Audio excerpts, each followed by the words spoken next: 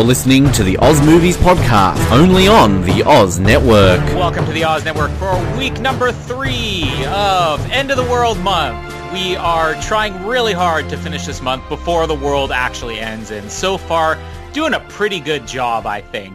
We've covered viruses and natural disasters, and now we get to cover blowing leaves in the wind that will make you want to kill yourself, because we're here to finally talk about the movie that is barely a year and a half old, Bird Box, the movie that took Netflix by storm, took the world by storm, and has seemingly been forgotten about a year and a half later. But we're here to bring it back and to remind you about how much worse the world could be if it was ending and we weren't just having fevers and coughs and getting sick, because we could be smashing our head into plate glass windows or stepping in front of buses or getting in fights with John Malkovich. There's so many more worse ways we could go. I'm going to pause for a second because I'm still trying to find my quote on here. I had it highlighted, so I didn't forget.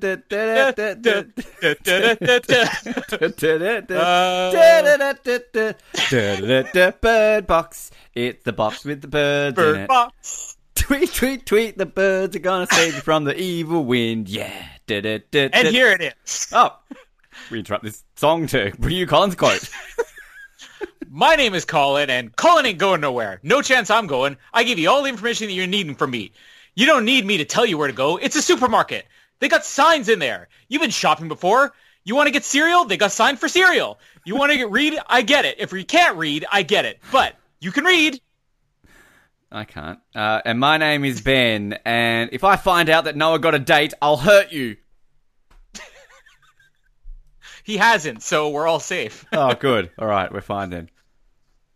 Bird Box is a movie that you have not seen. Well, I have now. I saw... You have now. I did watch it. I did my homework, Colin. We're going to stall while Ben finishes this movie. Bird Box I have to watch the movie. Okay, hang on. Netflix. Sandra Bullock's in this movie. Oh, what's a blindfold? Oh, I don't get it. I think this is an interesting movie in Netflix history because, we're going to have an interesting time going through the box office at the end of this. But Netflix really only started producing movies less than 5 years ago, I think now. And I think Beast of No Nation was the first one. And remember what a big deal was made about Beast of No Nation when it came out, just because Netflix had made this critically acclaimed movie. And, then they got on the bandwagon of the Adam Sandler, originals. And, they picked up some movies like the Crouching Tiger sequel. There's been lots of movies like Bright was, I think, probably the closest thing to a big hit Netflix had. That was the David Ayers follow-up to Suicide Squad with Will Smith and Joel Edgerton. But there hadn't really been like a Netflix movie where everybody was talking about the way that you would if a movie was number one at the box office opening with, $50 million until Bird Box came out. And it's funny when you go through like the lists of releases that Netflix original movies had, which, first of all, I've said this many times in here, I hate Netflix original as a title because they apply that to stuff that they just simply buy from other countries that's not necessarily original at all. But, we're coming off of now Irishman probably being the first movie since Bird Box to really just get like everybody's attention. But this is, coming out right around the time of Roma, which would go on to win all these Academy Awards. And then Bird Box, this blockbuster that doesn't even really get a theatrical release, which never really had happened before. And I remember when I saw this, I don't think I remember hearing about it because, again, Netflix is different now. Now they'll promote themselves. The Chris Hemsworth movie Extraction that just came out, which is probably another one that sort of eclipsed Bird Box as far as views goes. You could see that all over Netflix. Coming soon, coming soon. Now, I don't remember there being a coming soon for Netflix, a year and a half ago. But it sort of popped up one day. It's like, Sandra Bullock's is in a Netflix movie. Maybe I'll check this out. And I remember like a week later, Jamie said, I started watching the movie Bird Box. And I actually stopped because it really seems like something you would like. I'm like, okay, we'll actually watch it. And I watched it and I did enjoy it, but I haven't really been compelled to rewatch it since. For the most part, I still hold the same opinion I held a year and a half ago, which is this to me is, a pretty solid second-rate version of Signs or A Quiet Place. I will be honest with the world and say that I'm not a Netflix person. I am still of the notion that I should own a movie and not stream it. I feel weird just streaming something and not being able to keep it. I'm old school. I don't know. I don't know why I feel that way. I don't stream music. I don't stream movies. I need to keep them. So I missed the whole Bird Box craze because I didn't have Netflix. So it was that simple. And plus, it was a movie that I think didn't really appeal to me because I think it looked like it was a horror movie. And I'm not a horror movie person. It's never really been my genre of movies that I like. So I was kind of like, okay, cool, sure. But I like Sandra Bullock, as you said. So I'd kind of avoided it all. But in the last few days, kind of talking about this movie, knowing that I was going to watch it, and speaking to people, I'm actually surprised that I know a lot of people who've watched this movie, even people that I wouldn't assume that would watch this movie. I was talking to Mallory's mum yesterday, and she's like, yeah, I watched that. I'm like, really? You watched Bird Box? That doesn't seem like a movie that I think you would watch, but she did. So, I mean, this was one of those things that I think everybody watched. But it's interesting you mentioned Signs. I mean, I got big parallels to this movie to, was it Skyline, that alien invasion movie, probably from a decade ago that everyone hated, but I actually really liked that movie. Like I Am Legend, The River Wild, for different reasons. The Happening? I've never seen The Happening, but yeah, Signs said that you mention it. And I forget that I kind of like this genre where it's kind of, it's more like a psychological thriller, kind of like where you don't know what's going on. That's what's scary about this. And I'm not saying this is a scary movie, but, I like that kind of, that tension of it. Deep Blue Sea was another one that came to mind weirdly watching this movie. What? Well, just because you've got a band of survivors who, are kind of trying to get from point A to point B, and then they get picked off one by one. I mean, again, it's a horror movie, right? That's what happens in all of them. But I don't know, I just weirdly got some Deep Blue Sea vibes. Didn't you see the sharks, Colin? I could see the sharks. Oh no, I'm getting taken over. My eyes are going black. That's what took the boat over. Why is that glass appealing? I want to smash it. But I enjoyed this movie. I actually enjoyed it. Having said that, there's a lot wrong with this movie. Wait. I feel like last week with Day After Tomorrow, we adored that movie, but we spent most of it bagging it out. I feel like this week, there's so many plot holes in this movie. But again, it's just one of those movies, I think, that if you can kind of ignore the glaring issues with it, you just have fun with it. And I don't know, I wasn't expecting to like this movie as much as I think I actually do like this movie.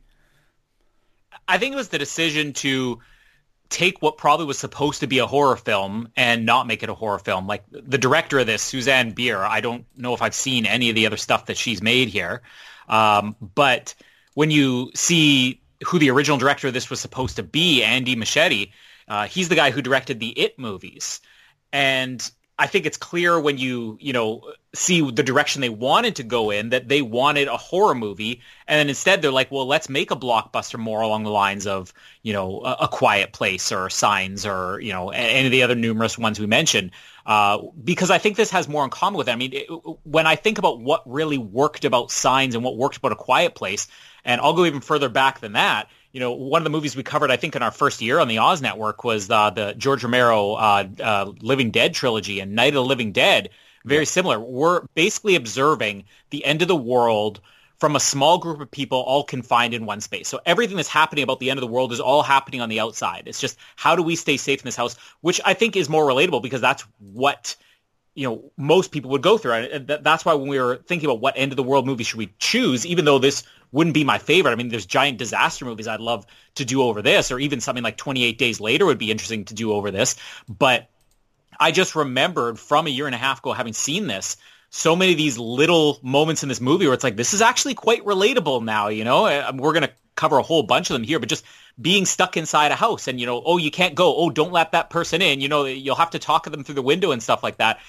There's a lot of things about this that, even though it is a supernatural thriller, sci-fi blockbuster, horror blockbuster, whatever you want to call it, outside of Contagion, I can't think of any other movies that actually feel more like the real world we're living in right now, if that makes any sense.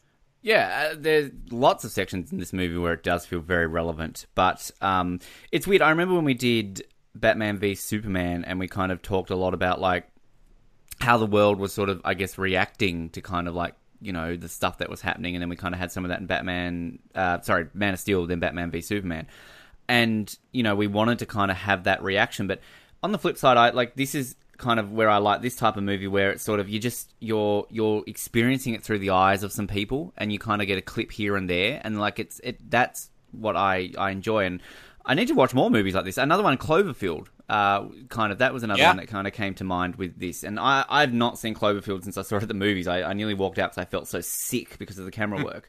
But I still really enjoyed it. So, and I think kind of like when they're done well, and I mean, it is a perfect time to be watching these now, as you said, kind of just like it's very relevant. And because like when they're done well, and that's, I think, when you really do connect with these people. And I'm not saying you connect with everyone in this movie, because I mean, outside of Sandra Bullock and Tom, whoever the actor is who plays Tom, is it Tom? Is it Tom? It is Tom. Trevante Rhodes. Of course. His name was on the tip of my tongue. You know, I don't know if you really care too much for the other people, but I don't know where I'm going with this. I enjoyed it. Have you seen Skyline? I saw it, you know, maybe 6 months or so after it came out. I think I rented it when you could still rent DVDs, maybe. I didn't hate the movie. Well, I didn't hate it. You know, that's a funny thing. We've talked a lot about how you have these battle movies, like, you know, the Battle of the Meteor movies, the Battle of the Volcano movies. That came out, was it Battle Los Angeles or something like that? The Aaron Eckhart? They were, like, basically released at the same time. So that was another pair of movies. And to me, Skyline, so much better. But that was, like, Eric Balfour, wasn't it? Like, of all random people just starring. But apparently, I looked it up last night because I was trying to remember the name of it. And I couldn't remember it. Because I'm like, this movie reminds me so much of that one with that guy from 24 in it. But they've apparently made a sequel, and they're apparently about to make a third one. So, did you know that Skyline is now about to be a trilogy? So maybe we can cover that one day. Yeah, I think I remember a second Skyline being made. I don't think I went out of my way to watch it, though. But we'll put it on the list. Put it on the list. Eric Balfour month, coming in 2021. Oh, yes. We'll do 3 episodes of 24 and Skyline. And that movie where you see his penis. I don't know the movie. He did like it was one of these ones that came out because it was like really controversial because apparently like the actors really had sex or something. I don't know. But I think because when I was in like the 24 fan forums at the time, and they because Milo was like in the first season, then he randomly comes back in like the 6th season. Yeah. And I think all the fans were like, oh, are they only bringing him back because he did that movie last year where you saw his penis and he's a really big dick or something like that? So I was like, what? So like, I don't want to know this, but I kind of do. We could basically jump right in the movie here. But the movie itself jumps all over the place, which I don't know if I really love that. You know, I think watching it the first time around, it was interesting, but now rewatching it, I'm like, okay, I'd almost rather just watch this chronologically start to finish. But it basically starts what is 2/3 of the way through the movie. So Sandra Bullock's talking to kids. You hear about the fastest way to the compound is through the river. This is something that's going to come up later. You can't make it with kids. That's going to come up later. Sandra Bullock, which I'm with you. I mean, I'm a big Sandra Bullock fan in terms of like she consistently delivers in her movies. But if I could just point out the obvious here, she's starting to look a lot less and less like Sandra Bullock and more like the wax statue of Sandra Bullock. And I noticed the same thing with Rob Lowe this past week. Yeah, they did a God, Parks and yes. Recreation. Yeah, a Parks and Recreation reunion. We looked at it and Jamie was just like, oh! It's like, who's stretching the wax statue of Rob Lowe? That's really funny you mentioned that because there was something with him recently that I saw him and I'm like, okay, Rob, like, you're a good-looking rooster, but dude, like, you're really trying to keep your 80s look. Like, some people just age gracefully. Like, Paul Rudd doesn't age. You know, people like this don't age, but, like, you're aging. Stop trying to make aging happen. Mm-hmm. Yeah, and I feel that way with Sandra Bullock, like, especially in this movie where I don't think it was in the script, but they just happened to find actors they liked, and they make a point, briefly in the movie of addressing the fact that she is an older woman with a younger guy, and it just feels weird to see her going out of her way to avoid showing her age, and I don't know how old Sandra Bullock would look if she didn't stretch her face so much, but it's starting to get distracting and like this in Ocean's 8. So, I'm all for it. Let actresses just age gracefully.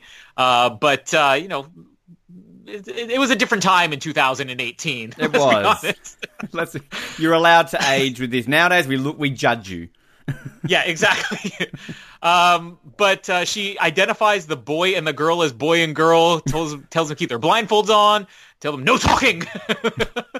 I will hurt she's you. Very, great parent. Yeah, she is very aggressive in this movie, which is something I actually like that you wouldn't normally see in a movie like this, especially having children.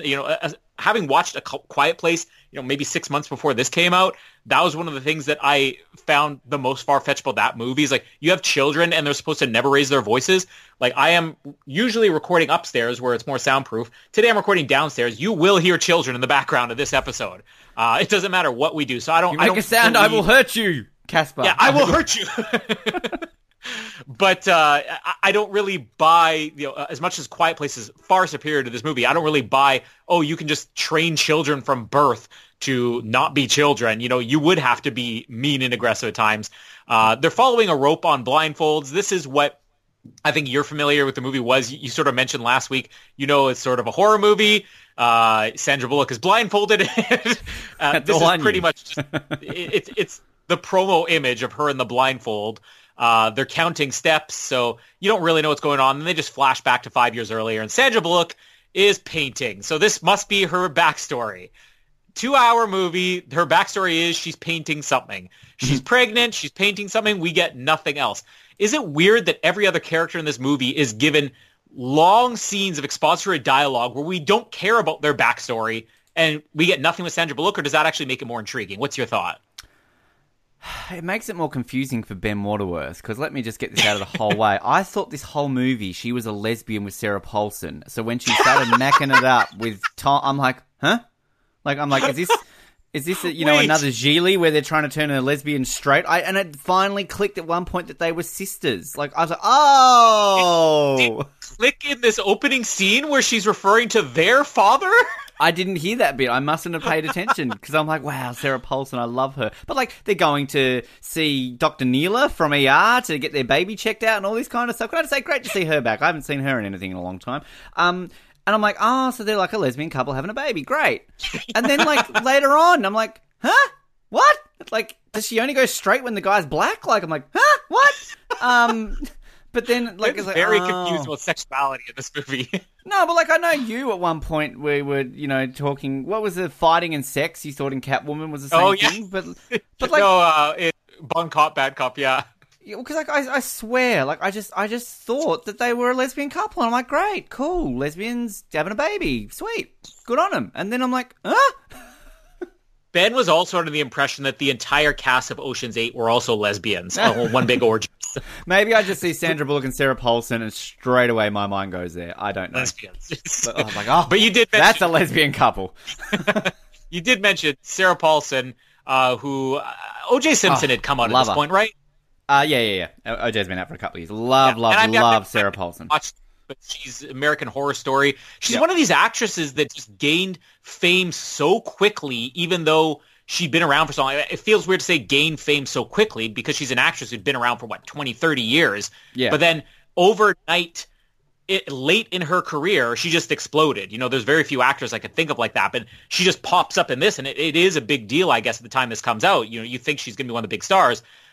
This is one of those moments where I immediately thought of Bird Box when we thought about doing this month, where she's introduced, she's like, the stores are packed out there, and Sandra Bullock's like, what do you mean packed? It's like, have you not seen the news? Like, the idea that the world is ending, not here, but in other places, which we're all living through this now, or have lived through in the last couple of months, where, coronavirus is broken out everywhere else, so people are preparing for it, and the stores are just packed, and toilet paper's gone. And it's even great that she even gives a line in here about, soccer moms are fighting over bottled water and toilet paper. Yeah. So this movie got it right before any other movie did. Well, let's be honest. Maybe this is why this all happened. Maybe people in the lead up to coronavirus were watching Bird Box. They're like, remember that movie? Watching people getting toilet paper. We need to get toilet paper in Bird Box. That's what they got. Toilet paper and potato chips, because there are so many potato chips eaten in this movie with two pregnant ladies. What is funny, which also is relevant now, is Sandra Bullock apparently doesn't know that mass suicides are happening all over the world, and it is such a big deal that people are flooding stores on a different continent. She's Jared Leto. You know the Jared Leto thing? He was Joker and won an Oscar? No, Jared Leto, we're talking like weeks after coronavirus had already hit North America and, there was state of emergencies. Jared Leto all of a sudden emerged and saying, I didn't realize anything was happening. I've been locked away on an island for 2 weeks. Like, really, Jared Leto? I didn't know that. So, It's locked on an island is code for I was stoned off my tits for the last 2 weeks and coming off a bender. And also another thing that I found very relevant here was Sandra Bullock saying, whatever, that's just in Russia, which, again, it's just an Asia thing, don't worry about it. But even like the way they show that map, and it's kind of, you see that line like to Anchorage, and it's like, first case in Anchorage. Like, again, that's very, relevant to now, because like that was what was happening when this was just the Asian thing. Because all of a sudden it was like, first case in Europe, first case in the States. Like, it was slowly like, oh my God, it is spreading what's going on. And then it's like, it's just, don't worry, as long as you're not on a cruise and they quarantine the cruise ship, you're fine. Yep. But a little bit of, I guess, background here. I kind of like that they don't give too much detail. I would like a little bit more about her character, particularly when it comes to the baby, because you get the impression right away she doesn't want this baby. She sort of alludes to, there is no father around or whatever. But we never find out why a woman of her age decided to keep this baby if she clearly doesn't want it. That's something that I think could have, been explained a little bit better. But you immediately get the impression, at least, that, she's not really excited about this baby. So the doctor, as you said, Parmina Nagra, who I had stopped watching ER years before she was on there. But ER was one of these shows where I'd tune in a couple of episodes every season just to see how much worse it could get. So I'm aware she was on the show. And I probably know her more from Bend It Like Beckham, which is what most people would associate her with. Well, I think from memory, she got ER after Bend It Like Beckham, because I remember when I'd seen Bend It Like Beckham, I think the news had come out that she was joining ER, and I'm like, oh yeah, I remember her. So yeah, I like Dr. Neela from ER. She was kind of one of these ones who had a decent story arc, and from memory, she ended up staying right to the very end in season 15. I could be wrong there. It's been a while since I've watched it through, but no, Dr. Neela was a good one. We like Dr. Neela. Good to see she's still a doctor. I want to say that ER and Bird Box are in the same cinematic universe. Here we go. The ER Bird Box Third Watch cinematic universe? Yeah, exactly. There you go. Look at this. You can get her on for a third watch thing. Hey, what would Dr. whatever be doing if, a supernatural virus hit the Third Watch community? Bobby Cannavale returns. I didn't recognize her the first time I saw this movie. I didn't recognize her this time watching the movie. It was only as I was watching it this past time, and I was sort of looking through the cast. I'm like, who's Parmina Nagra in this movie? And then I realized she was the doctor. So when she pops back at the end, I finally recognize her again at the last scene of the movie. Oh, sorry, spoiler. She comes back at the end. Another plot hole there, but she comes back at the end. There's going to be a lot of house in this movie. But I love that she's just very dismissive of her patient's feelings, which, believe it or not, doctors actually are like this. They are brutally honest, especially when it comes to a pregnancy. They're like, hey, you better take this seriously. But I love the pamphlet she gives her, which I just couldn't help but, think of The Simpsons. Like, she hands it to her. It's like, here, read this pamphlet. It'll help. So you decided to ruin your life. But she's thing in North America, like, you just have pamphlets for everything. Like, I swear this is like, I always see this in movies and TV. I don't think that's ever happened to me, like, at a doctor. Like, hi, I've got a lump. Oh, so you've got cancer. What? You haven't even diagnosed me yet. Oh, sorry, not yet. We'll get a scan first. The pamphlets definitely are not in doctors' offices, but you will see pamphlets in the lobbies, mostly if it's a specialist. So I think in an OB, you would see pamphlets everywhere on, whatever you might want. But the doctor wouldn't be like, here, take this so you decided to ruin your life pamphlet here. That wouldn't really happen. A little bit far-fetched here that she's still getting morning sickness, like, 7-8 months into her pregnancy, which I don't think is a thing. It might be I know, my sister-in-law apparently sort of had morning sickness for the majority of her pregnancy, but she was pregnant with twins. So most people don't, but maybe she's just getting sick because she read the pamphlet. I don't know. There was a woman they walked past when they came into the office. They walked past her again, and now she's banging her head on the glass. Sandra Bullock catches up with her sister and says, we got to get at it. It's here. It's here. So she only saw this on the news for 5 seconds. Her sister's the one who knows about it. She looks at a clip on the news about mass suicides in Russia. She sees one woman bashing her head into glass and goes, it's here, the virus is here. Like, it should be Sarah Paulson who's jumping to this conclusion, not Sandra Bullock.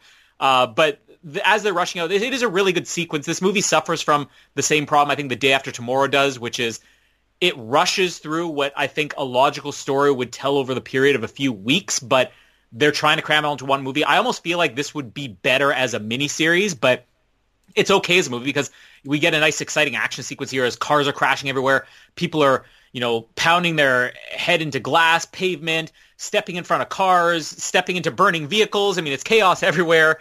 I love that scene. That scene I don't love, but I'll get to in a second why. Her sister catches it in the car, so we don't even know what is going on at this point. You kind of see the effect of like the leaves blowing, which is the creatures of this movie. And her sister gets that look in her eyes that everybody gets, just like eyes getting black. And, she's saying, what is that? What is it? And she catches this thing. She starts trying to smash the car. Sandra Bullock's flat out on the pavement. Outside in some residential neighborhood, people are killing themselves everywhere. A woman runs out. John Malkovich is telling her to get back inside. She's, it's making me gassy. Wow. She burped. She says... She's got the bird box. She's caught bird box. There it is. I've got bird box. Tweet, tweet, tweet, tweet, tweet. She says, she's pregnant. We have to help her. Which, how could she have seen that? Because this house is 100 feet from the street, but she could tell she was pregnant. But everyone's saying that. There's so many people in the street. She's pregnant. She's pregnant. It's like, yeah. She's not that fat. What if she isn't? What if she's like, I'm not pregnant. I'm fat. Exactly. But I wouldn't say anything at this point because if somebody's willing to take you in the house, why not? Just let them leave it. Yeah, pregnant. That's it. 9 months later, that baby's not coming out. I have a confession to make. I really like donuts, okay? I'm from Canada. Our babies are born differently there. Yeah, exactly. I'm from Canada, eh? I speak English. Who is your floor? Quotes to make us laugh that other people don't get. Listen to 007 now, available via all podcast servers. There's our one plug for the episode. We'll have many more, I'm sure. So the wife tries to help Sandra Bullock, but she ends up catching this thing just from being outside. She starts talking to her mother. She jumps in the burning vehicle. Now, here's why it's not funny. The humor in people burning is the panic on their faces of knowing they're burning alive. And there is no panic on this woman's face. I was so disappointed watching her step into a burning vehicle and just sit there enjoying the flames. I want to see her flailing her arms with her head engulfed in flames. Ah! That's what's funny. Colin gets off on the pain of people burning to death. Everybody has something weird that makes them laugh. Mine's just a lot sicker than most people. But BD Wong lets them in the house. Do we like BD Wong in this movie? I like BD Wong in anything. BD Wong can be in anything and I like him.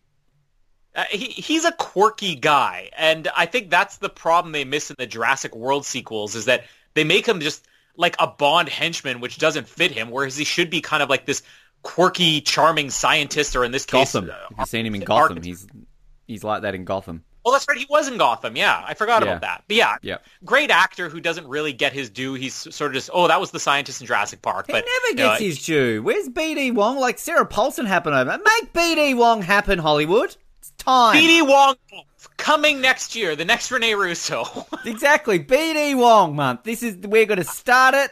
And we're going to be the one podcast that celebrates BD Wong. Everyone else out there, you've all been BD Wong about things until now, because it's BD Wong time. It's time to BD right about BD Wong, okay? Don't know if that was kind of racist, but that's why I kind of paused before I said it. But whatever, I said it.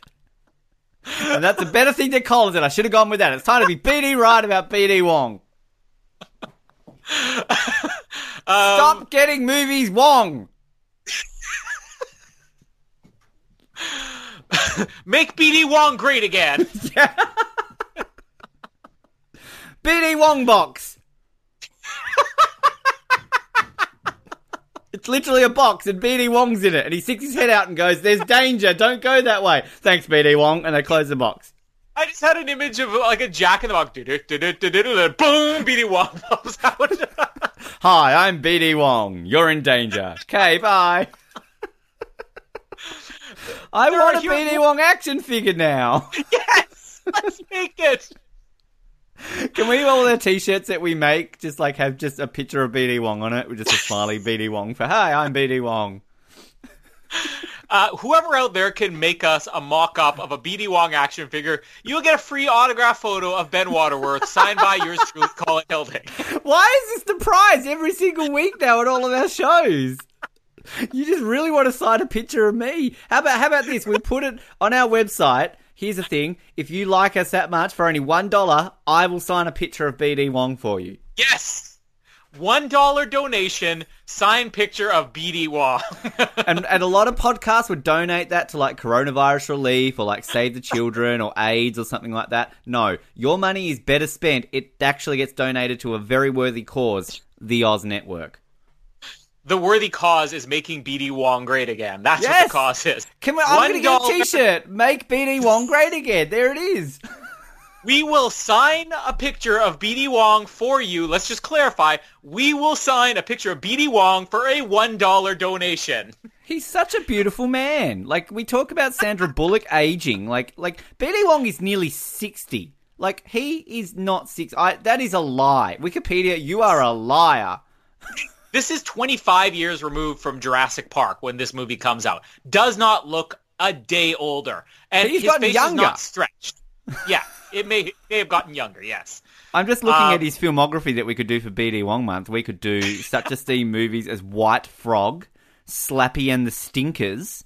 Oh, you like that? Slappy, I don't even know what it is, but if we could have Slappy and the Stinkers recap on the title of our website, we have to make that happen.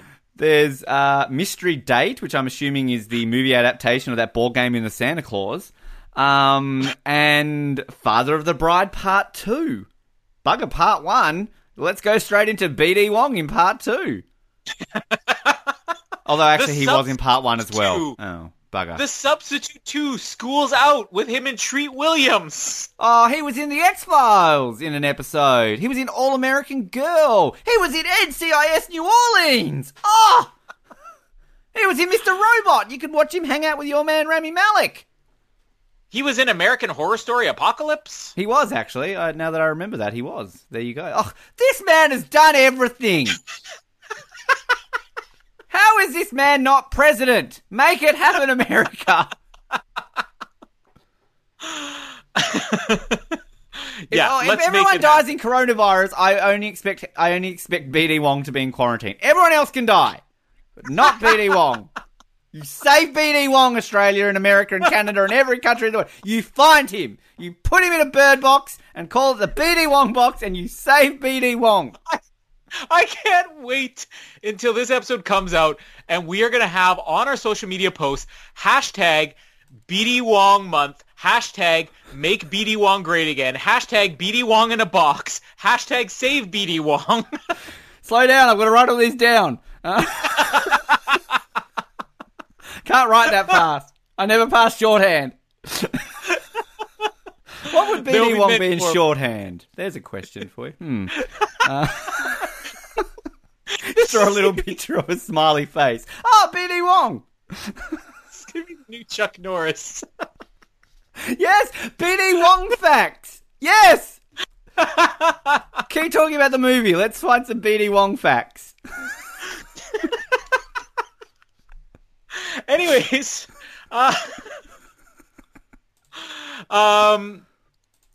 BD Wong's in the house. There's a movie. You sell that to me at a pitch meeting, okay? BD Wong, he's in a house. BD Sold. Wong, $1 million. Literally in a house. BD Wong threw a grenade and killed 50 people, then it exploded. BD Wong can hear sign language. BD Wong knows Victoria's Secret. BD Wong counted to infinity twice. And BD Wong is the reason Waldo is hiding. The flu has to get a BD Wong shot once a year. BD Wong can strangle you with a cordless phone. Death once had a near BD Wong experience. When BD Wong crosses the street, the cars have to look both ways. BD Wong can do a wheelie on a unicycle. BD Wong can kill 2 stones with 1 bird. Bird. BD Wong has been exposed to the coronavirus. Coronavirus is now in a 14-day quarantine. BD Wong has a diary. It's called the Guinness Book of World Records. Death once had a near BD Wong experience. Oh, I said that one, Colin. Listen to me, would you? Recycled jokes. The real reason Hitler killed himself is because he found out that BD Wong is Jewish. BD Wong's daughter lost her virginity. He got it back. Oh, how did we... Literally, every single episode we do... Oh, this one won't take long. Yeah, no, we'll get this one over and done with. And all we said was BD Wong. Oh, BD Wong, blessed be thy name. Amen. So hashtag BD Wong in the house. Write it down, Ben. Sorry, I got BD Wong in the house. Which we find out this is BD Wong's house, and I don't know, poor expository dialogue, whatever you want to call it, but there's apparently a neighborhood watch meeting in this house because everybody is there before Sandra Bullock shows up, which I think has something to do with the fact that John Malkovich is suing BD Wong and his partner for building a monstrosity on their house, but why the rest of the neighborhood's there if he's the only one who objects to it, I don't know. But the house is packed. Completely packed. I don't even know how half these people got here because this is like the board game of Clue. We've got the lawyer, the architect, the cop, the drug addict, the pregnant chick, the construction worker. Like this, it's almost like the Village People mixed with the game of Clue inside BD Wong's house. And we also have the BD Wong. And the BD Wong and the supermarket worker, let's not forget. And like, did all these people just run up when one at a time? John Malkovich's wife said, just one more. And he's like, no, you said that the last time. But the house is packed with a bunch of people who shouldn't really be there. They are there, though. Who knows? They're all speculating as to what's going on as John Malkovich mourns his burning wife in the car. He gets over pretty quickly. He does, yeah. He brings it up a couple of times, but almost like joking. It's like, oh yeah, remember that time you killed my wife, Sandra? Yeah, those are the days. One of the people says this is biowarfare. Again, this is one of these things where, you know, you think Bird Box is more relevant now. It's like, oh, it's a biological weapon, and everybody's speculating what it is. Trevante Rhodes here, which, I don't think you're familiar with him because he really hasn't done much, but this is a guy who I'm 100% convinced once he actually starts regularly working is going to be a massive, massive star. Great. He had a big breakthrough with Moonlight 2 years earlier in this. He was in that Academy Award nominated movie that became an Academy Award winning movie halfway through the acceptance speech of La La Land. But Moonlight was a movie. It's a good movie. I thought it was a little bit overrated for the praise it got, but a movie that basically tells the story. Imagine Boyhood, but you cast different actors for the different stages. And he played the oldest version of the character in the last third of the movie and was phenomenal. And here, incredible. I would argue maybe even better than Sandra Bullock in this movie. The only other thing I've seen him in was The Predator, which also he had a supporting role and was incredible in that movie. Since Bird Box, he's only got one acting credit for a movie that's still yet to come out, which is a Billie Holiday biopic where he's not playing Billie Holiday, but I'm sure he'll be equally great. Damn it. He'll be equally great, but he's incredible for the role. Typecasting, you know. I know. Look, yeah, stereotypical role of him. The handsome man meet to he can play BD Wong in a BD Wong biopic. Yes. But I love Trevante Rhodes in this movie. I think him and Sandra Bullock really carry this. A lot of other great actors we meet in the house here, like we said, John Malkovich, Jackie Weaver plays she's wasted. Character. Yeah, no background to her character at all. Probably the only one that we get no information on. Is she like a big deal in Australia, or is she just one of these actors who was she a big deal before making it big here? Yeah, no, she was a very big deal, and she'd been in a lot of esteemed Australian productions, and then kind of, I think it was kind of late that she made it in the States, because I know when Silver Linings Playbook came out, she got a lot of praise for that, and that wasn't the one she was nominated for an Oscar, was it, for? She was nominated for an Oscar. But she was nominated for, I think, Animal Kingdom prior to that. Right, okay, because, she kind of just became a thing, and I think, Australians loved her. It's kind of like... I talked about Jack Thompson when we did the Star Wars movies, how he was a big deal and sort of made it in America, but kind of focused more on Australia. But no, yeah, Jackie Weaver, beloved in Australia, for sure. But yeah, completely wasting this movie. All she really gets to do is hit somebody over the head. Lots of actors here. I'll kind of just breeze through them. As I said, we have the cop, which is Rosa Salazar, which, again, I don't know if you're familiar with her. She was in the Maze Runner movies, but her big breakthrough last year was the Alita Battle Angel movie, where she's motion capture, but motion capture to be her. Big deal for that movie too. She was in American Horror Story. She was in the. I'm just looking here, the very first season. I can't remember her in that, but there you go. Another actor that I'm convinced will be a huge star one day. And all the Ryan Murphy stars. Can I just say that to interrupt you there quickly? Ryan Murphy getting a lot of his alum in this movie. He makes stars. He does. And here's the weird one. Machine Gun Kelly as Felix, the druggie. Is that his real name? Who is Machine Gun Kelly? I saw this, and he's a rapper. I've never heard of this guy. I've heard of him. I know, he's more famous for music, but he didn't go by that name in this movie. He goes by the name Colson Baker, and he had done another movie that was a semi-musical a few years prior to this, too. So I guess he's one of these guys like Eminem. It's like, I'll act every once in a while, but I'll just be selective with my roles or whatever.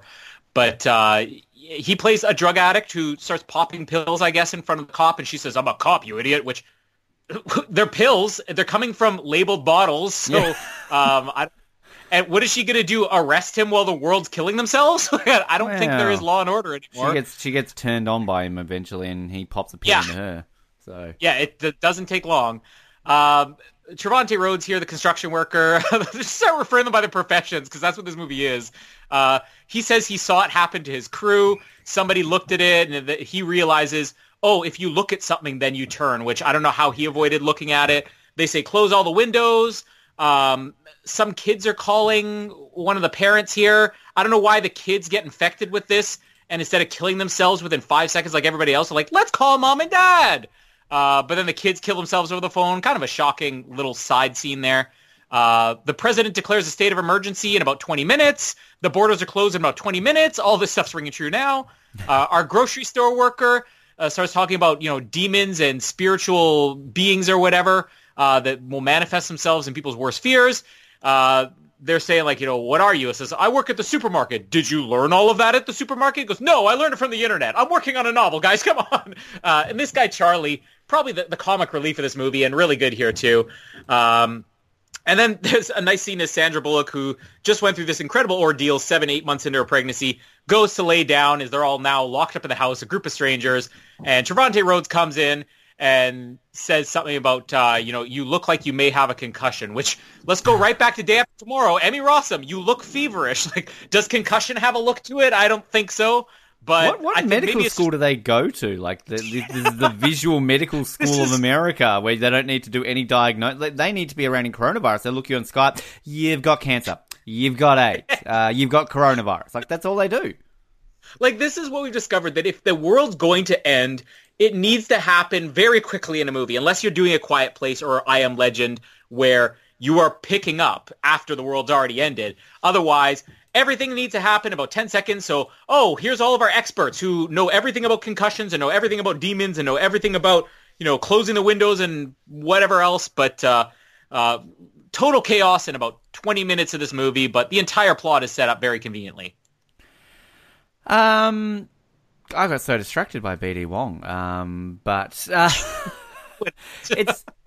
There's actually, you mentioned it, there's some actually really good performances in this movie. Sandra Bullock is fantastic. And this is the thing with Sandra Bullock, is it since she won her Oscar, she's just only doing dramatic roles now? Because I remember when she won her Oscar, it was kind of a thing where I was like, I don't really picture Sandra Bullock as doing super dramatic roles. She kind of was, I guess, more known for her sort of romantic comedies at that point. But she basically split her entire career between doing blockbusters and romantic comedies. And it's almost like the Matthew McConaughey thing. I don't know, Matthew McConaughey famously came out and was just like, yeah, I was sick of doing these dumb, dopey romantic comedies. So I'm finally going to be serious. And he went and won an Oscar. Good on you. Yeah. All right. Whatever it is. But she's really good in this movie, Sandra Bullock. And yeah, Trevante Rhodes, I have no clue who he is, but I, for one, see this guy as being a big star. So, really good. But then you've kind of got your actors where, again, I just feel they are wasted. Like, Jackie Weaver, what is the point of her in this movie? John Malkovich is not acting. He's just being John Malkovich. Hey, he's being about John Malkovich. So this is where, Colin, we needed to, be doing that movie, because that would have been, a perfect segue. And speaking of which, coming soon to the Oz Network, it's Surprise Movie Month. I wonder when we get to the plot keywords if there's going to be a plot keyword of being John Malkovich. Sarah Paulson is love her, such a great actress, and she's huge in the TV circles, but I feel like she just doesn't seem to crack it in movies. Wasn't she in that M. Night Shyamalan movie last year, Glass or whatever it was called, or yeah, but I don't know. I feel like she needs to be bigger deal in movies, but that's just me. But I'm not going to, I like the whole setup scene where you've got them all, panicking, and this is kind of these moments in these movies that are really interesting because, you are living this, you don't know what's going on, so you're kind of with the characters here, oh my god, this is freaky as all hell. But, there's just so many little things here, it's sadly, when BD Wong kills himself very soon, it's too much. He's basically going to kill himself because he's hey, what if we watch them through cameras? Maybe that will be okay, and clearly it's not. You end up killing yourself. So why, when they're showing all the news footage of people panicking and that, are we not all dying watching the news? Are the news cameras not capturing? Exactly. And how do they get this news footage back to the newsrooms to air it? And it's there's so many things like this. And all these people running down the street, why aren't they all killing themselves? Why are 75% of them going, I'm gonna die? But only some of them are killing themselves? It's kind of, it's selective. It's a bit strange, but again, this is kind of maybe not trying to read too much into it. The whole baby thing, again, I'm just thinking this is a happy lesbian couple having a baby, but it is a bit odd that, she's 7-8 months pregnant. Oh, have you thought about adoption? Too bad Sandra Bullock's what? No, I'm fine. I'm a bit sick today, or what are you saying? That I should get rid of my baby? It's just mood swings, okay? It's a bit presumptuous there from Dr. Neela. Come on. Be a bit more concerning to your patients. But there are also, again, I don't watch a lot of horror movies, but there are kind of moments where it's a little bit obvious that things are going to happen. I mean, I guess this is just a trope of this genre. When you kind of walk past the woman who's eventually going to smash her head on the glass, you kind of focus too much on her being all smiley and happy on the phone. Are we meant to care for this woman because she's, on the phone to someone? Oh, that's woman on phone. Don't kill yourself. Please don't. Coincidentally, also her name on IMDb. Women on phone. Women on. She's going to be big overnight. She's going to be crazy big. But yeah, the house bit, and you're John Malkovich just, oh, you killed my wife. I hate you. But next minute, that's okay. Let's have a chat and be all weird and stuff like that. Yeah, I don't really know what else to add, because it's kind of this is the thing with this movie. It's kind of, they're locked in, it kind of intersects. And I don't mind the intersection between the sort of this and the future where they're on the boat. I don't mind it, because, yeah, it kind of gives a few things away. It doesn't take you long, I think, to realise that, well, hang on a minute, Sandra Bullock doesn't have twins. There's another pregnant woman in here, so, I wonder what's going to happen there. And clearly, that there's no Trevante left, so unless he's waiting for it at the other end of the river, he's going to cark it. So, there's a few things going there. But Charlie, he's in Get Out, isn't he? Isn't he the cop in Get Out? Is that who that guy is? I think that is him. I like him. He's funny. Mm-hmm. But also, relevant to today, supermarket workers are our saviors, aren't they? Oh, lucky we're with a supermarket worker. He's going to get us food. I don't know what else I have to add. I say the sex thing is just so odd.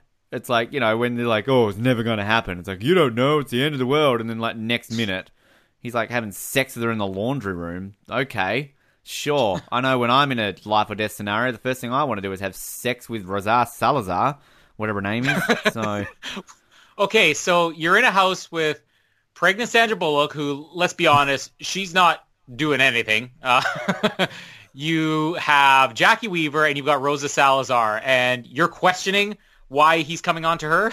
Well, BD Wong's in the same house, isn't he? Oh, okay. Point taken. Touche. Yeah, right. Thank you. Interesting note, like you said, Sarah Paulson, it wasn't really happening for her in movies, but this sort of, comes during a good 2-year stretch she has here where she had a role on The Post. She had a big role in Ocean's 8. She also had Glass after this. This to me feels like you often get this when actors work on a movie together and then you'll see those actors cameo in each other's movies, 6 months, a year later. It happens all the time. George Clooney and Brad Pitt, they do it in a lot of, their friends' movies. Adam Sandler, Rob Schneider, whatever. To me, this feels like Sarah Paulson was in Ocean's 8. Sandra Bullock made Bird Box after that. They're like, oh, what are we going to do for the sister? It's like, oh, let me bring one of the Ocean's 8 girls on, and Sarah Paulson was the one that's available. Who knows? But I don't really see her, auditioning for the role of sister in Bird Box. It seems to be more Sandra Bullock calls in a favor or something like that. But she had a good couple of years there, and now I guess it's just back to TV. I really do think it was TV that kind of shafted her right into the limelight. And I mean, Ryan Murphy has a big thing where he uses a lot of his actors over and over again in all his shows. They're all kind of connected. But I mean, Sarah Paulson was in an episode of Nip Tuck many years ago, but it was then American Horror Story that kind of really put her out there. And she was basically in, I think, the first 5 or 6. I think she kind of stepped away from the last couple. But and then all of a sudden, she was getting a lot of praise for that. I think she might have even won a Golden Globe or an Emmy for American Horror Story. But then obviously it was OJ that really, gave her the big vault because of how big that was. And kind of, she was the one essentially, like in a TV show where you've got John Travolta, Cuba Gooding Jr., David Schwimmer, these sort of people. Like you've got Sarah Paulson's getting all the plaudits at the end. So. And I mean, all those other guys were nominated, of course, but she was the one, I think, the only one that was winning the awards. I don't think any of those other 3 ended up winning any of their awards. So that really vaulted her. She was in another one of Ryan Murphy's shows when he did Feud, which was a really good show. I'm surprised I've never come back and done another one of those. But she's going to be in the next American Crime Story, which is on Monica Lewinsky and Bill Clinton. So this woman can do everything. I love Sarah Paulson. What a woman. She's the female BD Wong. She is the female BD. She's almost in the same category as Rene Russo. Yeah, almost. Let's stop there. Yes. We're just bringing all of these praise for actors, in the last couple of weeks. Are we going to have the same thing in 2012? I mean, for an unsung hero, we had Emmy Rossum last week. We had Rene Russo 2 weeks ago. I don't know. I mean, Woody Harrelson's in it, so I think you've already got your erection. Yeah, but I'm saying for more a lesser appreciated actor. I mean, is John Cusack appreciated anymore? I feel like he's kind of... I appreciate him. John Cusack's just one of those actors I don't think about. It's like, it's John Cusack. There he is. Well, we'll get to it next week, but not so much anymore because he doesn't do as much. But there was a point in time where I would have ranked him my top 5 favorite actors. But see, we need to come up with tiers of actors, right? So we've got them, but obviously top tier, Rene Russo, Brendan Fraser, Tobey Maguire. We've forgotten about them. Kevin Bacon, Pierce Brosnan, Natalie Portman, Madonna. He's gone quiet. Move on, Ben. Yeah. Joke died. Move on. Jumping back into the movie here, we get our flash forward here. Now, as I said earlier, the first time I watched this, I liked the whole flash forward, flash back thing. But I think once you know the ending, these scenes are so brief that there's no suspense. Whereas I feel like now, when you can watch these other scenes, like the supermarket scene or, the virus or whatever creature breakout that just happened here in entirety, there is a lot of excitement in this movie. And I just wish now that I know all the suspense of what are they doing on the river and, what are the kids there for and why are they blindfolded and all that, that you lose so much because the scenes are just given 2 minutes or whatever. But we see the literal Bird Box here. Now let's talk about the title of this movie. Bird Box is not some clever title. It is literally referring to a box that has birds in it. Because if the birds chirp, the creatures are near. Maybe one of the worst titles ever. It's not an awful title in that if you see it, you would think, oh, that's intriguing. I wonder what Bird Box is. To me, this reminded me of the Jennifer Garner movie that came out, I think right around the same time. Her big return to action movies, Peppermint, which, I remember thinking like, oh, maybe that's like a code word. Like I was thinking very Alias, like it's a code word. And then you watch the movie and you realize literally the only context of peppermint is that was the flavor of ice cream her daughter ordered about 2 minutes before she was shot by gangsters. Oh. And the movie was called Peppermint, because her daughter ordered peppermint ice cream. So I'm going to put Bird Box in the peppermint category. But like Bird Box as a title, even when it does make sense, is it a little bit dumb? Yeah, I mean, we talked about this a bit last week, didn't we? The Day After Tomorrow, not brilliant. But, I mean, look, I know over on 007, download now via Apple Podcast. Skyfall is a movie which I think is pointless title. Like, to me, the whole thing is about a house. Like, okay, that's where James Bond grew up. Sweet. Skyfall. Like, that is a dumb title to me. Quantum of Solace. What? Like, it just, I don't know why I'm automatically thinking of James Bond movies, but no, you're right. Like, it's dumb. And like, I was thinking, because I don't think we mentioned that this was based on a book, because a lot of people thought this was kind of ripping off A Quiet Place, but technically Bird Box came before A Quiet Place, because the book was released like 5 years beforehand. And I thought, like, well, did they adapt this and just change the name of it? But the book is called Bird Box. So, whoever wrote that book, Josh Malerman, he's the one who's a bit weird, because it is a bit silly that is the name. Because like, again, I'm thinking there's going to be this big reveal like around Bird Boxes, like is that the cure or something? I don't know. But at the end of the day, it's just they go beep, beep, beep. I'm sure if you fucking put a dog in a box, it's going to bark. Like, I mean, what's unusual about an animal making noise? Like, we saw in The Day After Tomorrow last week, the birds flew away when they knew a tidal wave was coming. Like, they're birds and animals are, they're smart. They know when they sense danger. They sense danger, all right? Somehow the animals are always the first to know. Exactly. Like, again, dog box. BD Wong box. Yeah. BD Wong knows. BD Wong box. BD Wong knows. He senses this stuff. Something's Wong. Something's Wong, people. Something's BD Wong. But there is literally a Bird Box in this movie, and there's going to be a lot of fun Bird Box moments throughout. Present day, they're listening to the radio. There's one guy who's still on the radio. He's saying, 3 days. This has been going on. Stay indoors, people. Stay at home. They start to reveal their backgrounds. This is where John Malkovich says he's a bankruptcy lawyer, and BD Wong has a thing is like, who's suing his own neighbors, which is the only context we get as to why these two are in the house together. The rest of the people we still don't know. Somebody's banging on the door saying, let me in. My name is Olympia. Why does she get the name Olympia, whereas everybody else in this movie is like, Charlie, Tom, Greg, Felix.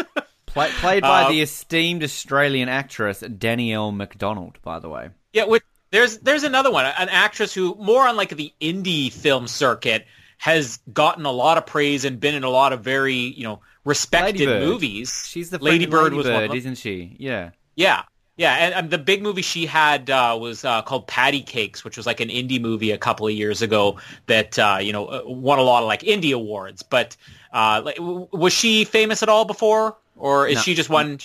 I think she looking at her filmography, she's done nothing in Australia. She seems to have just gone straight to the States. And funnily enough, God, this isn't the ER Bird Box. This is the Ryan Murphy extended universe. She was in Glee. She was in American Story Roanoke. I can never pronounce that word. So she's been in a few ones as well. So, God, Ryan Murphy really providing all of his actors right now to Netflix. So, I mean, he did sign a Netflix deal around about this time. So there you go. Makes sense.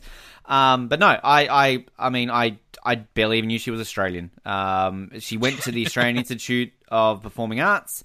And when she was 18, apparently she moved to Hollywood. So Australian TV shows are too good for her. She never was in Neighbours or Home and Away. She went straight to the US. Oh, so sophisticated. I wouldn't have guessed she was Australian, though, until you said that. I mean, honestly, I didn't know until I looked at the Wikipedia page. So. But this is another example. Like, I think there are actors in this movie who give good performances with bad characters. Like Sandra Bullock has a bad character. John Malkovich has a bad character. They give incredible performances. There are actors who give a good performance despite having no character, and that would be Danielle McDonald and Jackie Weaver, because we don't know nothing about her. She's a pregnant woman too. Coincidentally, her baby's due around the same time as Sandra Bullock's. And that's pretty much it. She likes Disney. I guess that's all we really know about her. And she soft. That's she gets a script. Tell me a bit about my character. Okay, she's pregnant. She's nearly due. She likes Disney. Okay, good. I can get into that character. Got it. I'm in. I'm in the zone. She's a method actor. As soon as you said Disney, I got it. Now, Disney, like, specifically what? Like, are we talking classic Disney? Like, Cinderella? She more into the new stuff? Animated? Maybe a bit of Marvel? Star Wars even? Like, give me some more context. Yeah, I don't see her as a Lilo and Stitch kind of girl. I'm thinking she's more maybe Mulan. Tarzan, Mulan, possibly. Hunchback of Notre Dame, maybe. She maybe got halfway through Dinosaur but stopped it. I don't know. I have a feeling that in her spare time she writes Three Caballeros fan fiction. I see it. Now that you mention it, I see it, yes. She's really into that. Her husband's in Iraq or, wherever. Yeah. She's bored. I'm going to whack open the laptop and start typing away. There once was a person. But yeah, all we really know is she's pregnant and Sandra Bullock tries to shoot her. She had sex at least once. She had sex at one point in her life. We know that much. But she's banging on doors, trying to be let in. I don't know why. She felt her way from door to door. Why? This is what I don't understand about this movie. You're seeing that people everywhere are killing themselves. Not everybody's just going to take 2 minutes to put together, they saw something invisible in the air and it turned them crazy. Is the first thing you're going to do say, I'm going to go find more people? Like, right now, how many people are saying, you know what? I just want to go where people are. People are spreading this, so let me go where people are. She's at home. Distancing. Yeah, she's doing the exact opposite. She is social... not distancing, if that's a thing. Social closening. Yeah. But I guess she's living with them now. There's a moment where Sandra Bullock's holding a gun and John Malkovich says something like, put that away, you don't even know how to use it. And she does some cool gun trick to prove that she can shoot a gun later on. And John Malkovich says, oh, great, another pregnant girl. Now we can all starve here in the maternity ward. He's got some good lines in this movie, but then often it's a very one-note character. This is where BD Wong comes up with the brilliant idea of, there's cameras. I have cameras outside. We could, see this. And he goes into this technical explanation of, it's just a virtual signal or digital imaging and blah, blah, blah, blah. It's not real. And so he comes up with a plan. I will watch these cameras, strap me to the chair. There's actually a really good moment where, Sandra Bullock saying, you don't have to do this. He says, I know, I want to do it or whatever. And he sits there watching these monitors, which, like you said, biggest plot hole in this movie. The news footage was all over the place of this happening in Russia, and nobody was watching their TV and jumping out their window. We get the Rosa Salazar, the cop here, stretching. This is the other question I have. Like, was it just everybody in the area ran into this one house? Because this is like the block. Like, do you have block parents in Australia? That's a thing here. Is that like parents of the reality show The Block? No, it's something. It really was big in the 80s and 90s, but you still see it every once in a while here.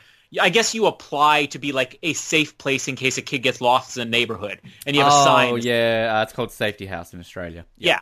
Yeah, so this is like a block parent house or something because everybody just comes here. Why the drug dealer came to this house, I don't know. Why the cop was out jogging, because she's basically in a jogging bra for this entire movie, stretching.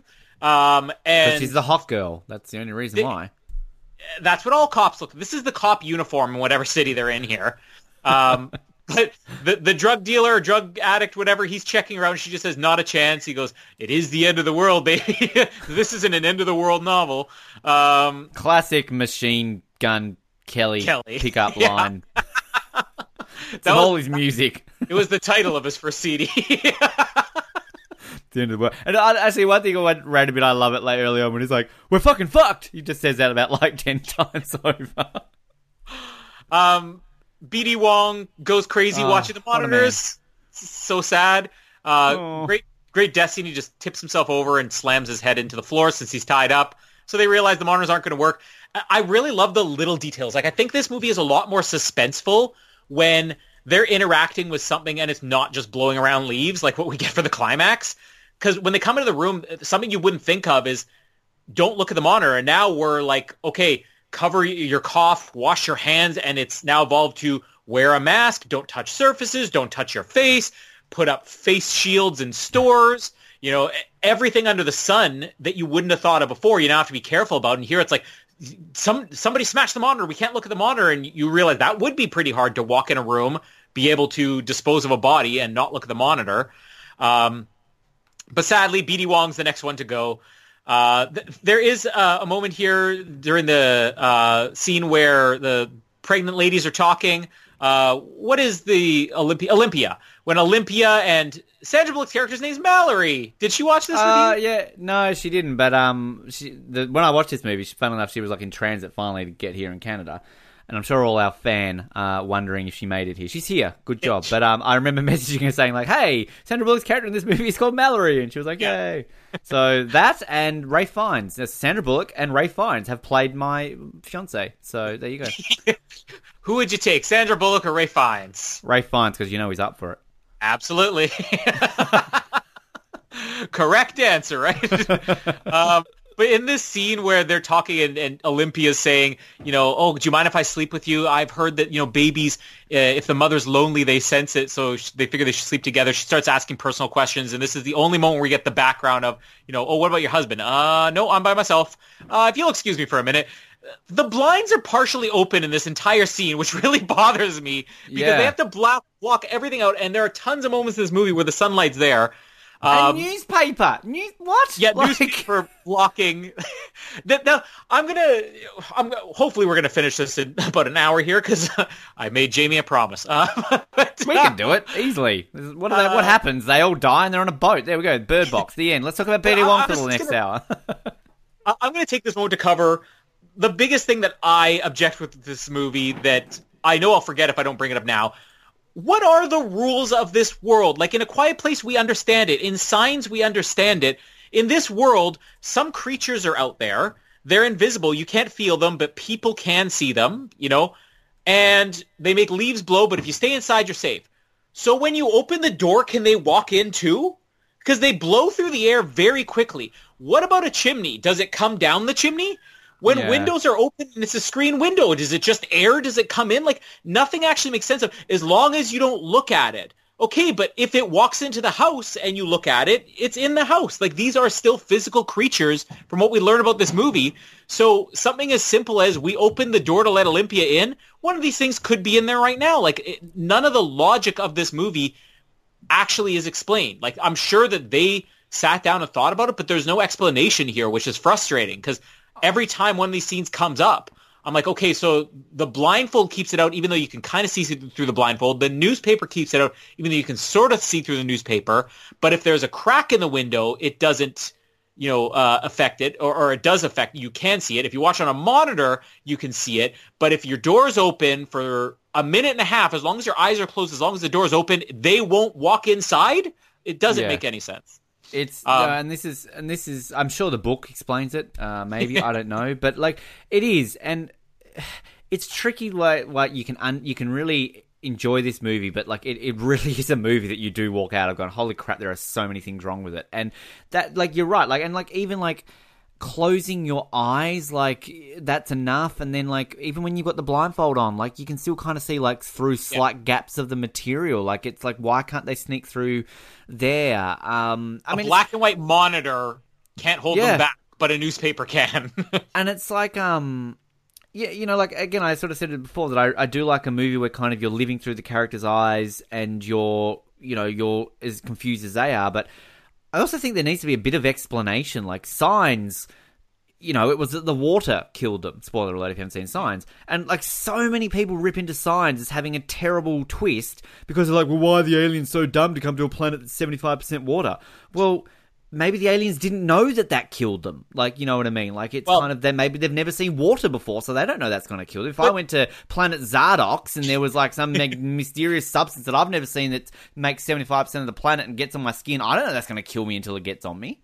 But at least Signs thought even about that. Like, they don't give a conclusive answer, but they think enough that the audience is going to ask that. So they have the line where it was M. Night Shyamalan's character who says, oh, I heard this rumor that, the reason it's crop circles is because they're avoiding places with water. So let's go to a place where there's water. So there's at least the seed planted in your head. Hey, they're only invading places that are not near bodied water, So this movie has nothing like that. It's like, does it creep underneath a door? What if there's a crack in a window? There's no explanation. And do they, and I don't know if this is kept, because I know you Google frickin' Bird Box and there's 10,000 theory websites and frickin' YouTube videos trying to get to the bottom. Oh, finally revealed what the mysterious thing is killing you in Bird Box. But, like, is this a deliberate ploy by the author of the book, if it's in the book, or the movie, the director, anything, to keep this open-ended, to get people speculating? Because as much as it is kind of, a bit scary to have this unknown thing and never get it explained,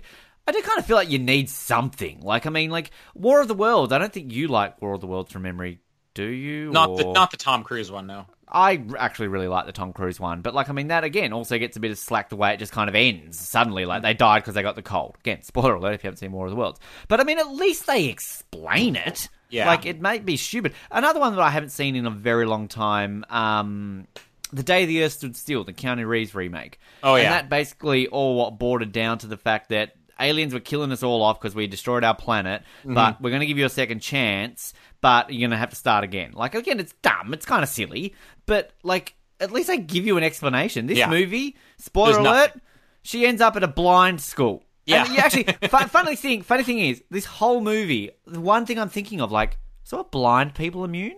Like, yeah. And then, like, all of a sudden at the end, they are. Good time to be blind. We also get her walking in on the cop and the drug addict having sex standing up. Trevante Rhodes, who doesn't observe this, somehow walks out and says, "There's something you can't unsee." Like, did he peek in first? Like, he's that's one of the cameras. There's only one camera I left active. he was behind the like, he heard Sandra Bullock, like, shit, zips his pants up. There's something you can't unsee. We start to get a little bit more. This is where the movie works on a first viewing, as they flash forward to her on the river again, and there's somebody who's calling out to her saying, "Your kids, they look hungry. Take off your blindfold." And she's saying, "No, no, no." You're wondering, there's another person. Why would she trust them? She ends up getting an altercation with this guy as he's trying to rip off her blindfold. She takes a machete and hits him in the head with it. That, on a second viewing, when okay, there are different versions of the sickness you can get from these creatures or whatever, and that some people live through it and they just are trying to destroy everybody else, it's a lot less suspenseful, but it was quite interesting seeing this the first time. Then we get to the best sequence of this entire movie, which I had forgotten most of the climax, mostly because it is pretty dull. But this sequence of going to the grocery store, like, you wouldn't think going to the grocery store in a movie like this would be this good, especially when there really isn't any action, but it's phenomenal. Like, this is the best section of the movie. They're trying to figure out, well, how are we going to go to the grocery store? Well, let's drive this car. It's a clever idea. The car has GPS, which, again, logically makes no sense. This is probably at least a month later. I don't understand why they're still running water, why there's still electricity, how the satellites are operating. Like, don't satellites need to be, reconfigured by NASA and stuff like that? And, like, would GPS still be operating if nobody is there to work? Businesses are still run by people. Not everything's automated. But the idea of, we'll use the GPS, great idea. They're all debating about who should go. I love the cop here. She says, "I'll go. I have the training for it." Like, really, they gave you training for how to deal with supernatural creatures that you can't look at, or you'll commit suicide. Day 22. Okay, the scenario. Yes. The world has been taken over by invisible forces that make you kill yourselves if you look at them. You have to go to a supermarket to get supplies. You only have a car with GPS and blacked out windows. Go. Do not wear bulletproof vests. Training bras only, people. And training bras only. You must have sex with white trash just beforehand. Specifically, Machine Gun Kelly. And unless you're standing up, it doesn't count. You're dead already. And you must first reject him. And BD Wong must be in the same house. and surround yourself with pregnant ladies. If you can have one on your hand at any given time, you'll be safe. Specifically, Australians who didn't make it in their own country and had to go to the States. Only then will you be in training correctly. Go. Congratulations, you have graduated from Police Academy. So she has the training, so she'll be fine. Don't worry. She's good. She's all gold. She's very good. She's locked in. Everybody wants to go, apparently, but they say, no, half of us will go this time, half of us will go the next time. They say Charlie should come because he works at the supermarket. This is where you have the brilliant monologue he has here about, I'm not going, you don't need me. They got signs there. If you want cereal, they got a sign that says cereal. If you can't read, I get it, but you can read.